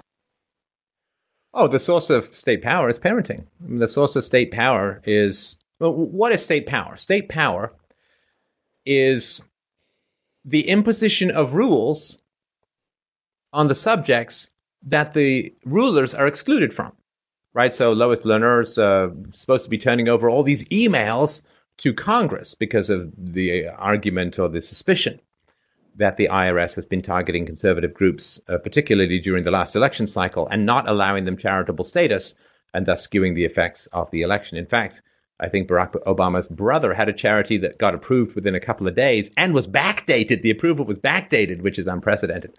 So they've been asking the IRS for Lois Lerner's emails, and the IRS has basically said, yeah, we'll get right on that. Trust us, we'll be all over that like white on rice. And now they've come back a year later to Congress and they've said, oh, gee, that's a real shame. We had a server problem and none of Lois Lerner's emails to people outside the IRS have been preserved. They're just gone, baby, gone. And of course, they're supposed to have backups and off-site backups and hard copy backups. And the idea that a server glitch would only delete selected emails with no possibility of recovering them that are not available on her local machine, that are not available on the local machine or local servers of whoever they sent them to, is completely impossible. It's an absolute, complete, and total lie.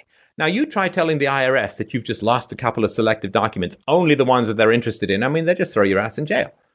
You try lying to Congress and see what happens. But this is the IRS. They can audit anyone, even congressmen, right? So there are all these rules that are imposed on the subjects that you get into government so you're not subjected to. That's the whole point, right? Now, how on earth can people believe such nonsense? How on earth can people obey it? How on earth can people accept it as anything other than the moral and legal and emotional insanity that it is? Because they're raised by parents who generally hit them while telling them not to hit other kids, right? Who generally yell at them while saying, don't yell, don't raise your voice, right? Who will, I mean, as studies have shown recently, right, moms in America hitting their kids 18 times a week from the age of 7 months to 3.5 years of age, initiating hitting their children within 30 seconds of the conflict beginning, so not a lot of reasoning going on. And so people get used to people in authority imposing their wills by force in a fundamentally hypocritical manner. People get so used to it that then when they're introduced to the government later on, it seems completely natural. I mean, that's just one example. I mean, look at teachers in government schools. They're always saying, don't use force to get what you want. Don't bully. Well, we're going to go on strike to get what we want, and no kids can go to school because we've got a violent, coercive monopoly over the brains, lives of the children and the money and lives of the parents. So the idea that teachers should ever say to kids, don't use force to get what you want, when they hold a violent monopoly where you have to pay whether you like the schools or accept the schools or morally approve of the schools or even send your kids to the schools at all or even have kids. The idea that teachers would say to kids, don't use force to get what you want when the whole damn structure is based on force is, again, just so insane. So you have to develop a psychological mechanism to not see the incredible hypocrisy and bullying of your parents if they're that way inclined, of teachers, no matter which way they're inclined. And, you could extend this to other authority figures that children are exposed to, coaches and priests and so on. And so then when you become an adult, the government is just an extension of that. And we don't notice how insane it is because so much of our upbringing is equally insane. And we don't struggle to understand it any more than we struggle to understand the language that we're raised in. I don't struggle to understand English. I could struggle to be clear, but I don't struggle to understand the words.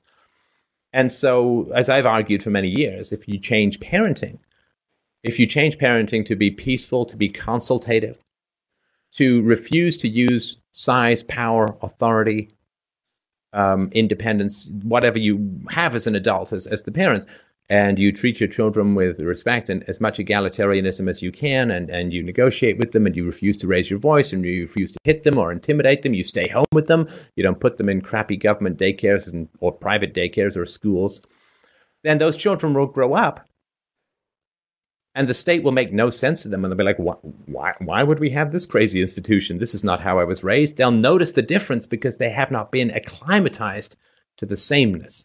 So that, to me, would be the fundamental source of state power. All right, our next question comes from Quinn Rudolph. Why have so many god-awful statist societies developed and virtually no anarchic ones?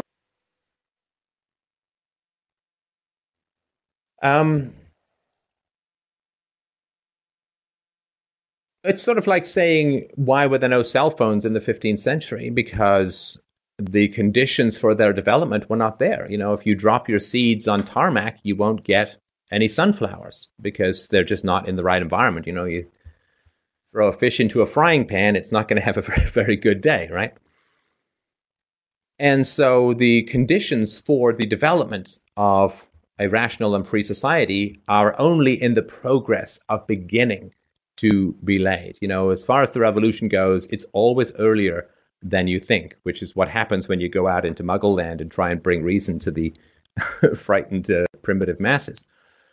So you had religious structures, terrifying children and brutalizing children and creating the ultimate dictator in the sky who can read your every thought, who punishes you on a whim, who kills all the planet, who commands the death of unbelievers and homosexuals and unbelievers and believers of other religions and sorcerers and witches and basically anyone who doesn't look like you and that guy over there.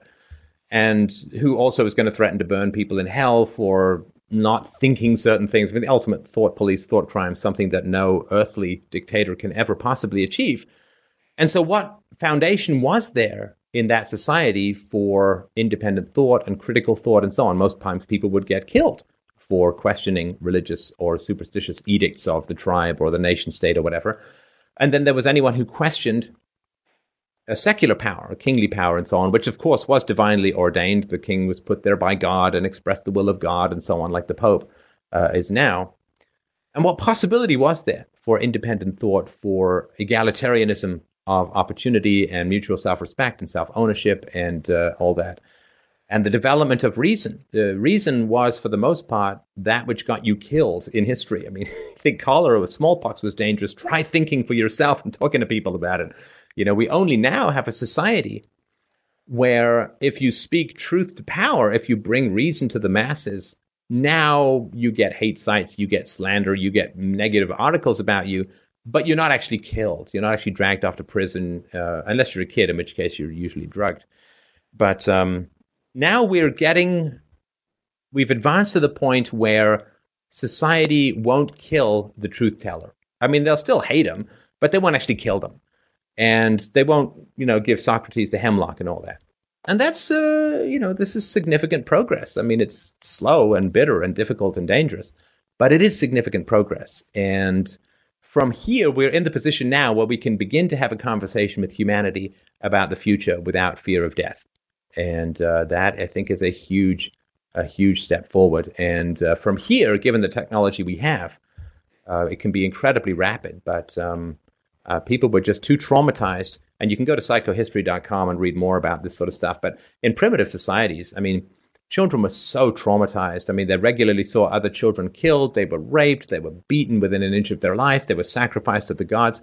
Children were so traumatized and so suffered from such PTSD and other forms of psychological disorders that the idea that they could learn reason and peace and happy negotiation with each other was not credible, was not possible. Now we're slowly starting to be capable of a conversation where reason and evidence can hold sway. And that gives me great hope. It's been a long time coming, but really we can go very far from here, because once we have a voice, the most consistent principle will usually tend to win, absent the reaction of violence from those around us. All right, our next question is the famous button question posed by Leonard Reed and then continued by Murray Rothbard. If you could press a button right now that would end your country's government suddenly with no easing into it, would you do it? Absolutely not. Oh, man. I would throw myself in front of anyone who's trying to do that. Because that's saying that if you remove the structure of society, then what we now call human nature, which is really adapted to that structure, will suddenly change. And some people will, but no. Look, they got rid of Saddam Hussein. What is happening now? Literally now in Iraq. What is it, 12 years later? I mean, now you have caliphates and religious extremists moving in. You've got massive warfare. The government that was installed by the Americans was the ones that kicked the American government out. And you're going to go to another internecine hell state of endless civil war. Just so they got their entire government, their entire dictatorship removed, yet everybody's childhoods had been the same. And my argument is that society forms around early childhood experiences.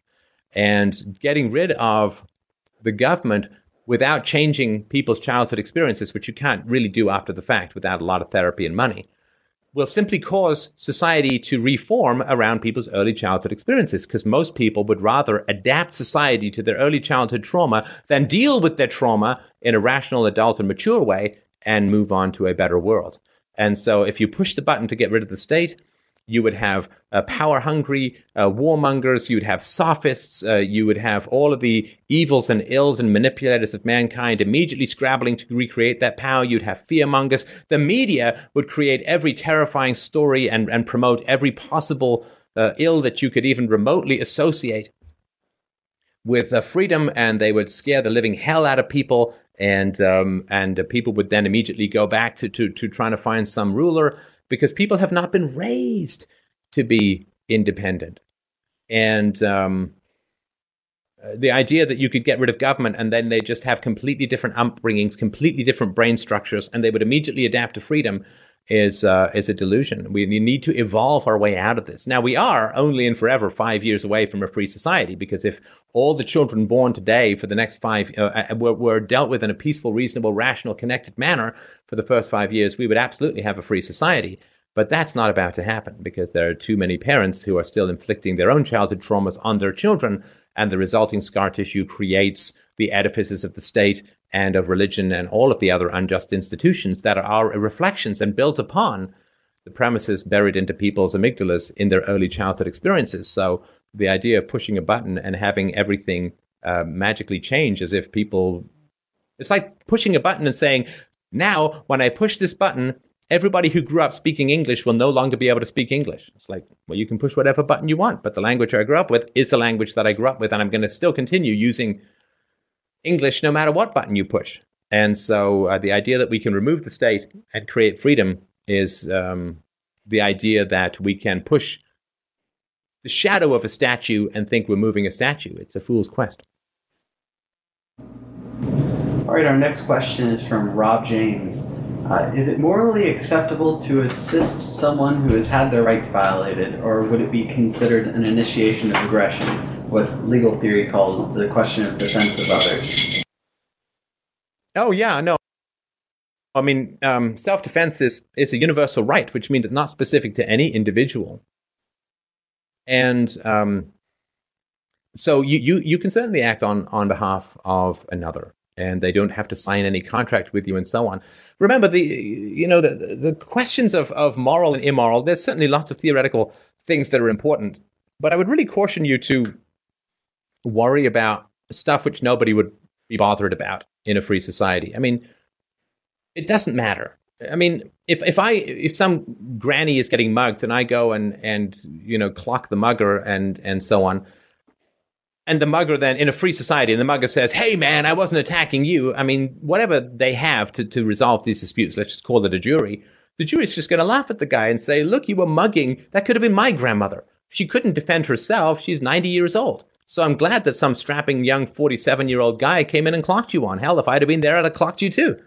Nobody's going to have a problem with third-party self-defense. So I don't, it is, and philosophically, it's perfectly justified. The right of self-defense is universal, and you can intervene in the situation of attack because it is a universal right. It's not specific. If you say that the right of self-defense is only specific to one person currently under attack, then you have created a localized, i.e., a non-universalized right, and that is not valid.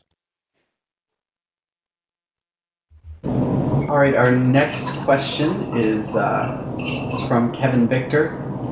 Is the justification of property rights or self-ownership necessary for a free society? I think he's asking. Yeah, I think it is. I think it is because we don't want to base philosophy on opinion. There's a great line, a terrifying line for me at least, from Hamlet, where Hamlet says to Horatio, "There are more things in heaven and earth, Horatio, than are dreamt of in your philosophy."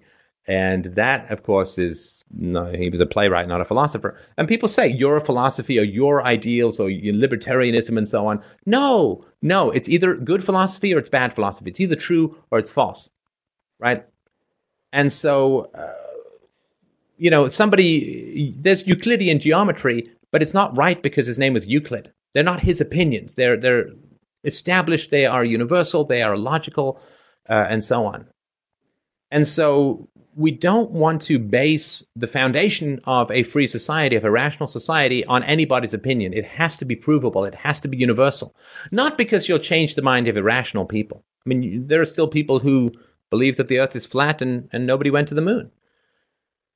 So it's not that you'll change the minds of crazy people. It's that it gives you the certainty to stand really deep into the ground until the earth orbits the truth. Right? I mean, the reason why we work things out, at least the reason I work things out to the nth degree and admitted a prior ignorance of ethics prior to working on my theory of ethics, is because I wanted to be damn well certain enough that I could plant myself right to the core of the ground until the world orbited the truth. Not my truth, because my truth is a contradiction in terms. It's an oxymoron. Like, if it's mine, it's not truth. If it's truth, it's not mine. It's the truth. 2 + 2 is 4 doesn't belong to anyone. It's not stamped with the DNA of the first person who came up with it. It simply is the truth. And so the reason we strive for truth in our movement is because it gives us the certainty to understand that we have the truth, that we know the truth, that this is the truth. And that gives us the certainty that will shake other people's irrational certainty to the core. So it is very important that we work on definitions, that we work philosophically from first principles to make sure that we are right in what it is that we're doing. Because I sure as heck would not want to dedicate my life and suffer a significant loss of income when I started and take all the slings and arrows of outrageous trollery in pursuit of the amoral or the immoral. And that's why I really had to be certain to be right before embarking on this course. So I would recommend everybody do that. And once you know you're right, you're generally kind of unstoppable, which is great. It's where you want to be. This is a fun question. Janae Hamlick asks, what's an example of something that recently blew your mind? What's an example of something that recently blew my mind? Well, I mean, I just did this presentation. I've sort of been interested in men's rights stuff because I didn't really know much about it when I first started to hear about it, and I kind of got more into it. And I find it a fascinating subject. I think it reveals a lot about society as a whole. And so I just put out a presentation about the prevalence of female violence in domestic violence incidents. Now, when people say domestic violence, they always generally you think of like a man beating up his wife. But there's more incidents of women beating up and initiating violence against men than there is of the obverse. Male rape is a subject that completely blew my mind. Like in my immature 12-year-old brain, I couldn't figure out the physics of it until I realized that a man can achieve an erection even when he's terrified. It's just physical reaction and so on to the stimulation. And a man can even have an orgasm when he's terrified. And some women, a few women, achieve orgasm when they're being raped. That doesn't mean that they want to be raped. It's just there's a physiological reaction in response to it. So finding out the prevalence of male rape, which is very high, even outside of prisons, male victims of rape, finding out that 20%, at least 20% of pedophiles are women. So finding this stuff out is really blowing my mind quite a bit. And I have to be careful, though, because it accords with my personal experience of females' capacity for violence. But because it accords with my personal experience, I have to be skeptical of the numbers, and I have to check them 6 ways from Sunday, because wherever something accords with my personal experience, that's where these skeptical shields need to go to maximum to make sure that confirmation bias doesn't sway me too much. So I hope that helps. And tracking IQ around the world, too, is also quite an interesting subject of study, but I don't have enough competence to speak on it to any depth yet. But yeah, that stuff is just blowing my mind at the moment. Rob James asks, he clarifies his earlier question. It was the who do you blame question. Who should you respond to with aggression if aggression is initiated by a collective? Well, no one, I would assume. I mean, I don't think you should respond to aggression because I don't think that suicidal martyrs is going to do anything other than discredit what we're doing. So, no, I think that I think it's terrible. I think that if you go out and say, aha, there's this non-aggression principle that not one person in 10,000 understand and not one person in a million can justify, and which everyone thinks is the complete opposite of virtue. So I'm going to go out and defend myself against these costumed people, and then you get shot or you go out and shoot people. I think fundamentally you are initiating the use of force at the moment. Because people are so propagandized with these lies and this nationalism and the police are there to serve and protect that it's literally like going up and thinking you're having a fist fight with a one-armed man. I mean, it is, look, if he headbutts you, you can just walk away. If he headbutts you and then you go around and you punch him until he's got a concussion or is dead, well, you could have just walked away. There's so many options that are important for spreading truth. We have so far to go to unpropagandize the masses that the idea of using force against the state, I think, is fundamentally suicidal, and there's an immorality to it as well, because most people are mentally kept as children. And if a child hits you, you don't clock the child. And the mental capacity and the mental life of most people is almost virtually identical to children. They're kept in a state of perpetual childhood. By always having an authority above them that tells them what to do, by having people around them who attack them for any independent and original thought. And so I view society as strangely let loose children in funny costumes. And therefore, I think that peace and reason and communication is the way that you work. I think the idea of taking up arms against the state is immoral at the moment. I think it will be immoral for generations to come. And fundamentally, all it will do is get you killed and discredit the cause. So I think it is a desperately bad idea. All right, our next question is from Chris Malloy. Do you prefer voluntary socialist / communist or capitalist structures for small groups or businesses? I'm sorry, we're going to have to come back to that one. Maybe you can ask him to clarify that.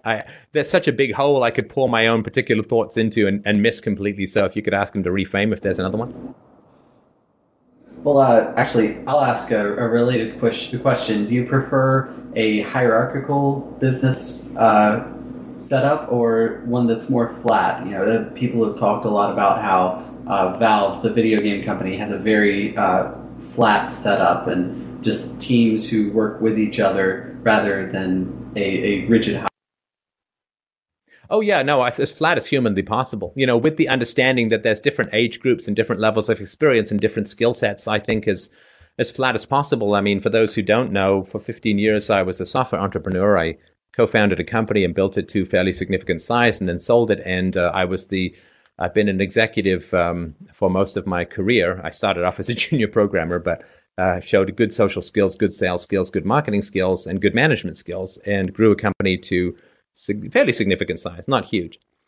And my goal was always, to have it as flat as possible. And I always refused to impose my will based upon authority. I had to make a really good case, and everyone else was welcome to make a really good case. Now, dealing with difficult customers is something I was fine with, but, the 25-year-old programmers or the 22-year-old programmers usually were a bit intimidated by, so they would be happy for me to go and do that. Some people wanted to travel, and I'd take them with me on sales trips. Some people didn't want to travel, particularly women with kids at home, which I thought was great. So I think as flat as humanly possible is great, but I think pure egalitarianism is a subsidy for the less experienced. So I think you try not to have any formal structures in place, but you do recognize that you can't expect everyone to end up equal. It's sort of like the free market. You have an egalitarianism of rules, but not of outcomes. All right, our next question. Philip Dorsey asks, do you employ or advocate any formal family governance structures, partnership agreements, family constitution, mission statement? I think that you should be able to enter into verbal agreements with the people you love. I don't think you need formal agreements.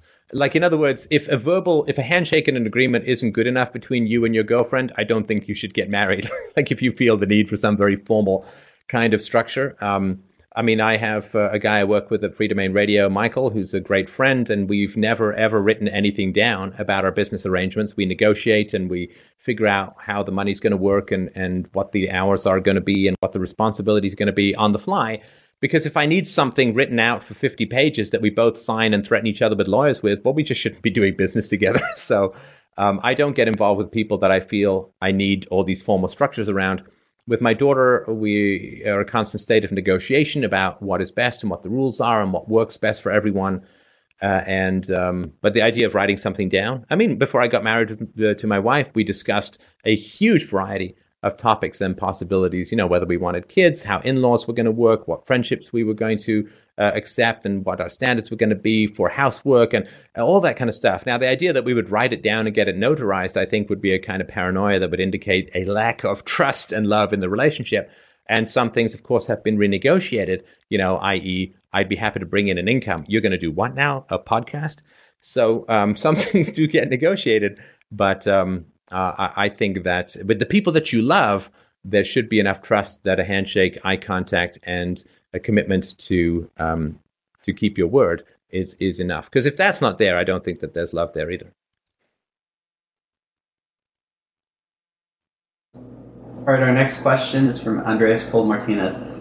Given that government needs to stop existing as a coercive or monopoly enterprise, does it need to disband? Your opinion on voluntary government? What is the transition? Well, the transition is that government rests upon our fear of each other, fundamentally, right? So when you talk about no government, people freak out because they assume that their fellow citizen is this ravenous, rabid beast that is going to just, if the governments aren't there with guns, pointed at them, you can, or I'll throw you in jail. They think that if they take the cork off, the vile demons of human nature are going to come out and raven the landscape. Somehow these vile demons of human nature never seem to inhabit the people in charge of government, but that's a topic for another time, perhaps. So we have to lessen our fear of each other in order to lessen our perception of the need for the state. And how do we do that? Well, to toot my regular horn, we raise our children peacefully. And when children are raised peacefully, they will not grow up to be criminals. They will not grow up to be fear-mongering sophists and politicians. Well, I repeat myself. They will not grow up to be addicted to superstition. They will not grow up to be a hair trigger. They will not grow up focusing on win-lose situations, right? The government is fundamentally predicated on the prevalence of win-lose situations or negotiations in society. When we raise children peacefully, we develop their win-win negotiations. So, if we all did this, so in a generation, there would be virtually no crime. there would be virtually no single motherhood. There will be virtually no drug use. There would be virtually no alcoholism. There'd be virtually no smoking, because all of these things, and you can go to fdrurl.com/BIB for the whole presentation about all of this, the science behind it, is smoking, drug addiction, promiscuity, violence, dysfunction of almost every kind that you can imagine arises directly out of early childhood trauma, particularly the first 5 years of a child's life, when 90% of the brain is directly formed by the experiences of the child. And so if you grow up and you've never even heard of a criminal, you don't know of any criminals, your property is perfectly safe, you can leave your house unlocked, people negotiate with you, they're friendly, they're positive, your children can play safely, then you just, when the government comes along and says, you need us to protect you, it's like, from what? My neighbors aren't dangerous. Nobody I know is dangerous. There are no sociopaths, manipulators, psychopaths, psychotics. I mean, nobody's high on drugs. Nobody's drunk driving. I mean, it just won't be there. I mean, this is very well established that if you raise children peacefully, you get this kind of outcome. So you raise your children peacefully, we're no longer terrified of each other, and therefore there's no hobgoblins with any basis in reality that the government can use us to scare into a little circle huddled under the umbrella of state power. So we simply outgrow the state by starving it of that which is the foundation of its power, which is early childhood trauma. All right, our next question is from Ken Taylor. Do you think that capitalistic/anarchic model of society is an inevitability, given how much moral progress we've made over the course of history? Well, I'm here, aren't I? If I thought it was an inevitability, I wouldn't do anything about it, right? I mean, it's not an inevitability. I mean, this is one of these dangerous things. It's inevitable that a free society is going to emerge, so I'm going to go play Warcraft, right? It's like, well, then guess what? A free society is not going to emerge. No. Society is the result of the willpower of extraordinary individuals. And I don't mean like naturally gifted, or I don't consider myself naturally gifted in any particular way. I've just worked really damn hard to try and become good at what I do. So people who are willing to put in the work, people who are willing to take the risks, people who are willing to walk the talk, they will change the world. And if those people don't show up, the world doesn't change. Or if they show up and they're bad people, the world changes for the worse. So the future is going to be what you decide it's going to be if your decision is foundational enough for you to really change your life and for you to really change your circumstances and your social circle in pursuit of that goal. Then you will achieve a better world if your goal is goodness. And if you think that it's inevitable, it's probably going to be going quite the opposite. All right, Marcella asks, how do you talk to your kiddo about liberty, to think outside the state? Well, I don't lie to her, right? I mean, so we get a tax bill and I say, oh, we have a tax bill. Well, what are taxes? Well, taxes are as a group of people who call themselves the government, and some people think that they're necessary and some people think that they don't, that they're not necessary, and we have to give them their money. Otherwise, Daddy will not be here. I'll have to go to jail, which I don't want to do because I love being your father, and so on, right? And so we talk about that, and I say, yeah, they use the money for some things that I would agree with, but most of it I don't. Oh, what's that? Well, there's this war and this and that and the other, and so on. So, but, I would like to have the money for myself so that I could choose who to help and how to do it and what good stuff to do with it and so on. So I just, it's a complicated parental strategy called tell the age-appropriate truth to my daughter. And the only flaw that I've made as a father when it comes to talking to my daughter about liberty is she was for a time very eager to work for the Federal Reserve, because typing money into your own bank account seems a whole lot easier than working for a living. So aside from that critical error, which will probably have her being Alan Greenspan's more shapely ghost as the chairwoman of the Fed at some point, I think I've done a fairly good job. Our next question is from Michael Boston. Why not take the anarchism button to Congress to threaten them to give minarchism? So if you threaten Congress with hitting the button, maybe they'd choose anarchism over losing power and facing the onslaught of the next people trying to fill the vacuum. Do you think that people in Congress would want to relinquish their power? mean, they try to get reelected every term, right? I mean, they don't. Power is physically addictive. I don't understand cocaine addiction. I've never tried any drugs other than caffeine. I don't really know what it's like. But I understand that it's physiologically addictive. I understand it comes from, again, early childhood trauma. People are just trying to feel normal and all that, right? So, but I get that it's addictive, and I have sympathy for the victims of the addiction. Political power has been proven in psychological studies to be more addictive than cocaine, which is why we have drug addicts trying to wage war on drug addicts. And so the idea that people in power will voluntarily want to give up that power is like saying that a gambler on a winning streak can be talked out of leaving the casino, or a guy who's getting free cocaine and hookers is going to want to give up free cocaine and hookers. Even people who are suffering enormously from addictions find them very, very difficult to give up. Very difficult. There are, of all the people who try to lose weight in this world, maybe 2 or 3% lose the weight and keep it off. 2 or 3% of people who are suffering like life-shortening health effects, joint pain, potential or existing diabetes, physical unattractiveness, lack of mobility. People who are facing all those negative consequences can't seem to change their lifestyles to the point where they can lose weight and keep it off. And weight loss is a complete fiction, except for certain kinds of stomach stapling. But weight loss is just this magic mirage. It's like you might as well be promised a seat in heaven. And so even the people who want to lose weight, who have all this incentive, find it almost impossible to change their habits. People who are suffering negative consequences from addictions, they've lost their homes, their wives, their kids, their jobs. A lot of them are still pursuing the drugs, the cocaine, the heroin, the crack, or whatever it is. So in Congress, you have an even stronger addiction than cocaine, and you get paid for it, and you get all the high of the pursuit of political power, and people think that you're great and you're immune to all laws. I mean, there's simply no possibility in any way, shape, or form that the people in power are going to give up their power. I mean, people will shoot heroin into their toes in an alleyway. And that's completely the opposite of the positive reinforcements that people experience for political power. All that kiss the ring, I'm so important, I get ticker tape parades, I get money, women throw themselves at me, men throw themselves at me. I mean, there's simply no possibility that these highly positively reinforced drug addicts are going to give up their drug of choice called politics. It's just not going to happen. So the idea they're going to push that button is a fantasy. Hey, go try that. Go to the downtown east side in Vancouver or Skid Row and try and talk addicts out of their drug, and you'll see you've got way more chance with them than with politicians. Philip Dursey asks, how long do you think it will take for blockchain-based distributed autonomous organizations, trusts, and companies to catch on and end the state?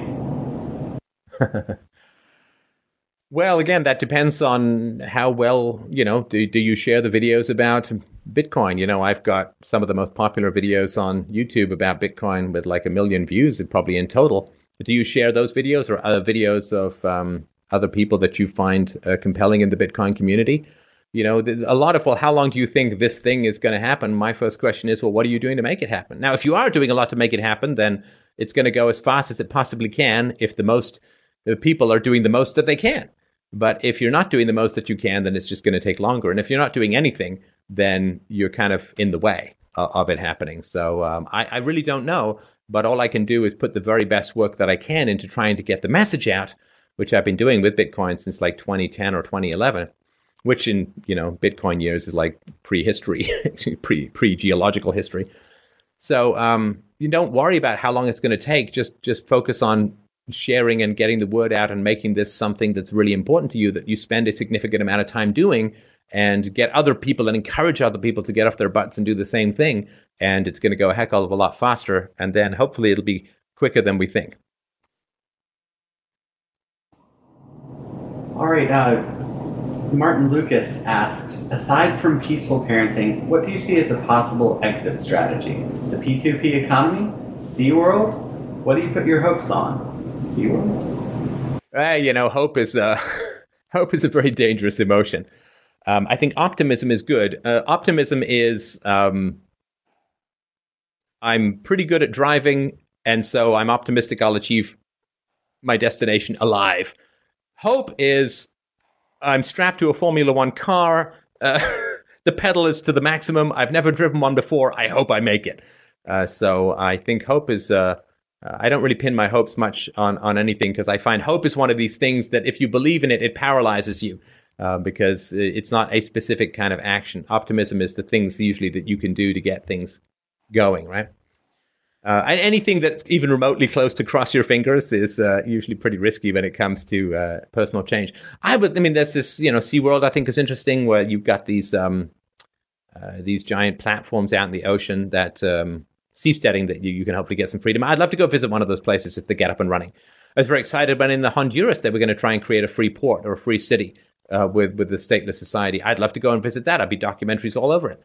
I know that Jeff Berwick is doing stuff in Chile, and Doug Casey is doing stuff in Argentina, which you can look up. I think that they're pretty interesting communities. I don't know that they're that great for people with young kids. It seems to be, where guys can go and smoke cigars and talk about the end of the world.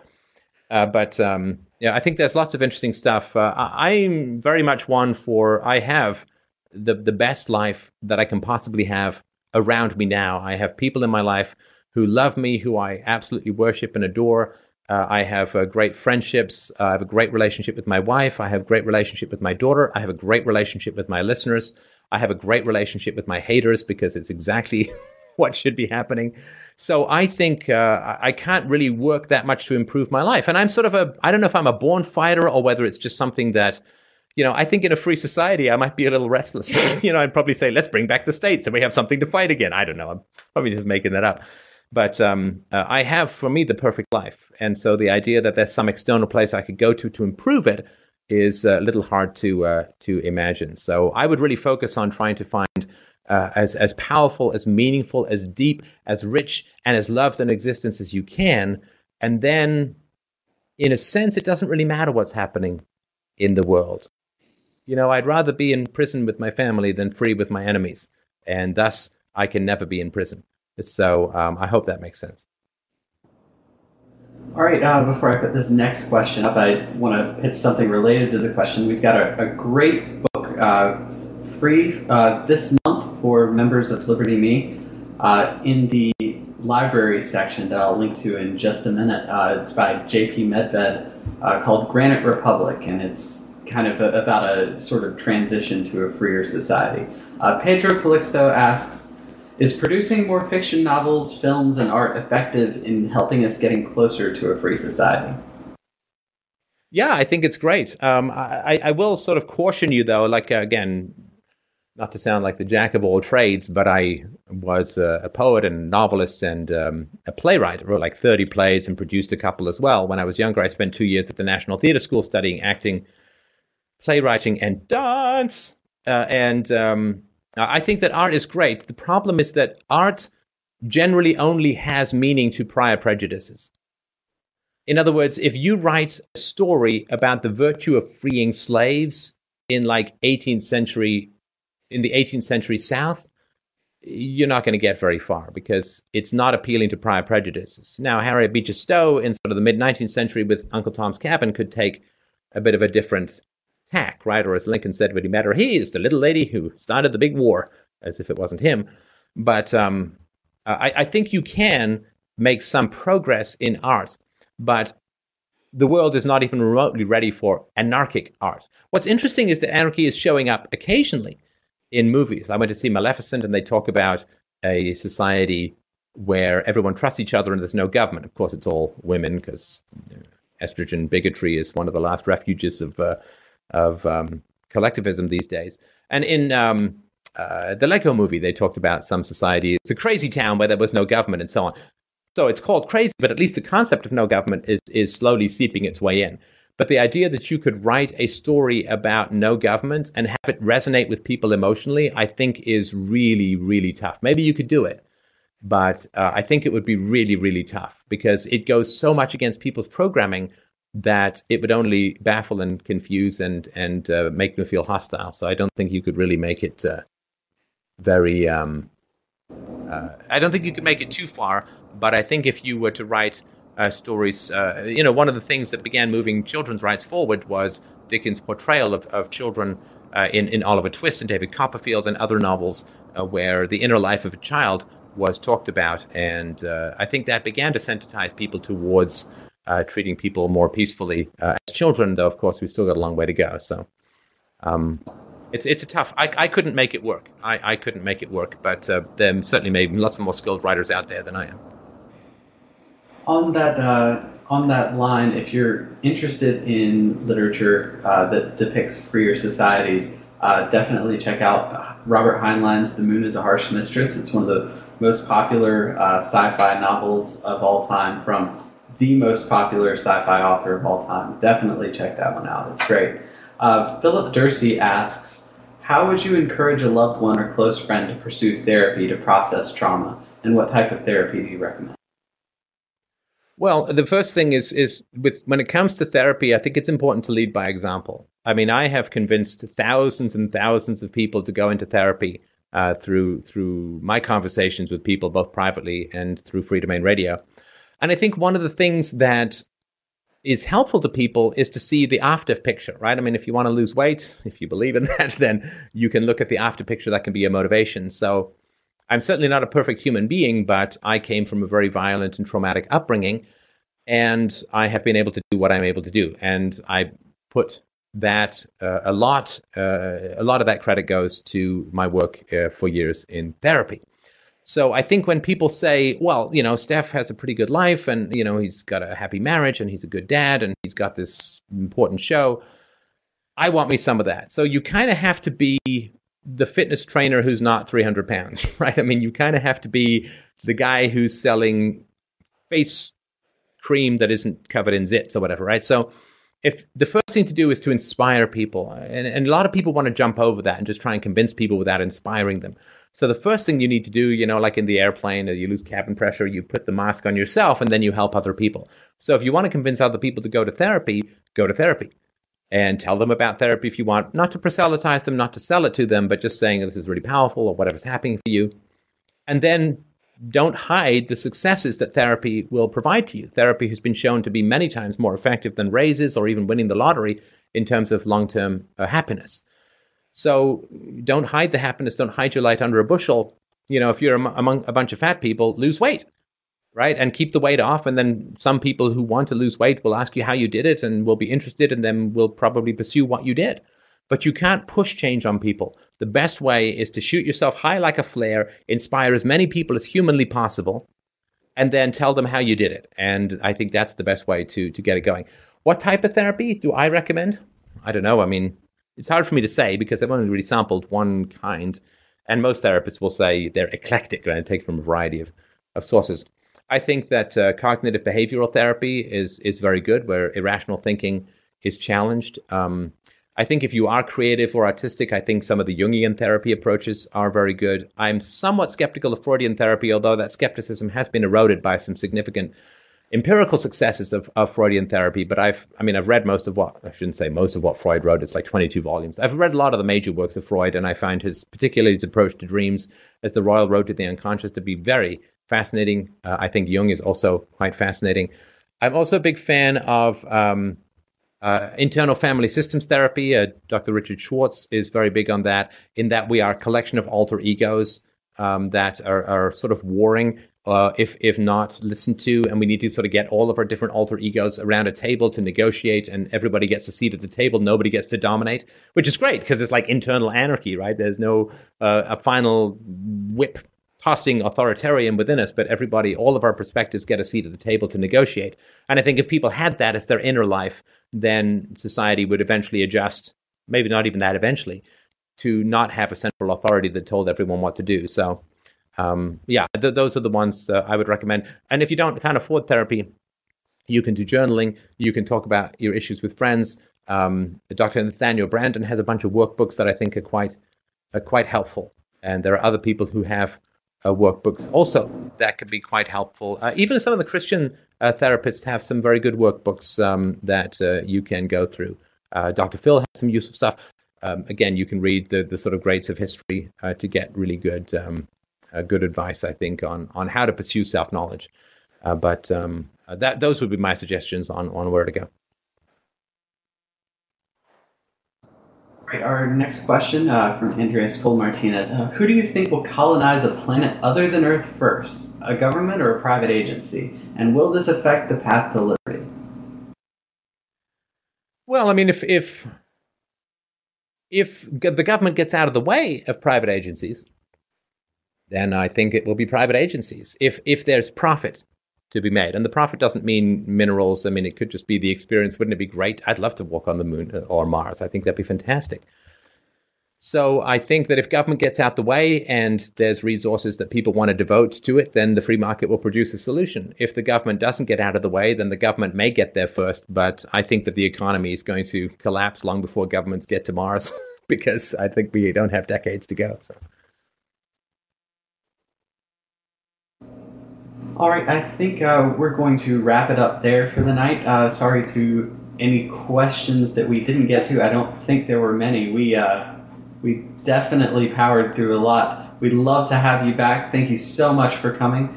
Thank you, everyone, for coming out tonight. This was definitely our biggest turnout of Liberty Me U history. I'd love to see you all back. I told you what's going on this week. Next week, we've got Julie Borowski, Ilya Shapiro, the editor of the Cato Supreme Court Review. We've got just a ton of stuff coming up, and always we've got Jeff Tucker, and we've just got a crazy lineup. We're doing about 25 or so sessions a month right now, and that's only going up. So definitely check us out. Stick around. Y'all take thanks care. very much. And just for those who are dying to get questions answered, we do 2 call-in shows, freedomainradio.com. Wednesday nights, 8 p.m., and Saturday nights at 8 p.m. Eastern. And if you want to get involved, you can just email Michael, operations@freedomainradio.com, just to follow up questions. We talk about anything under the sun that you're interested in. So thanks very much for the hosting of this. I really appreciate it. Again, check out Liberty Me. And I guess we'll see you next time around here. See you, everyone.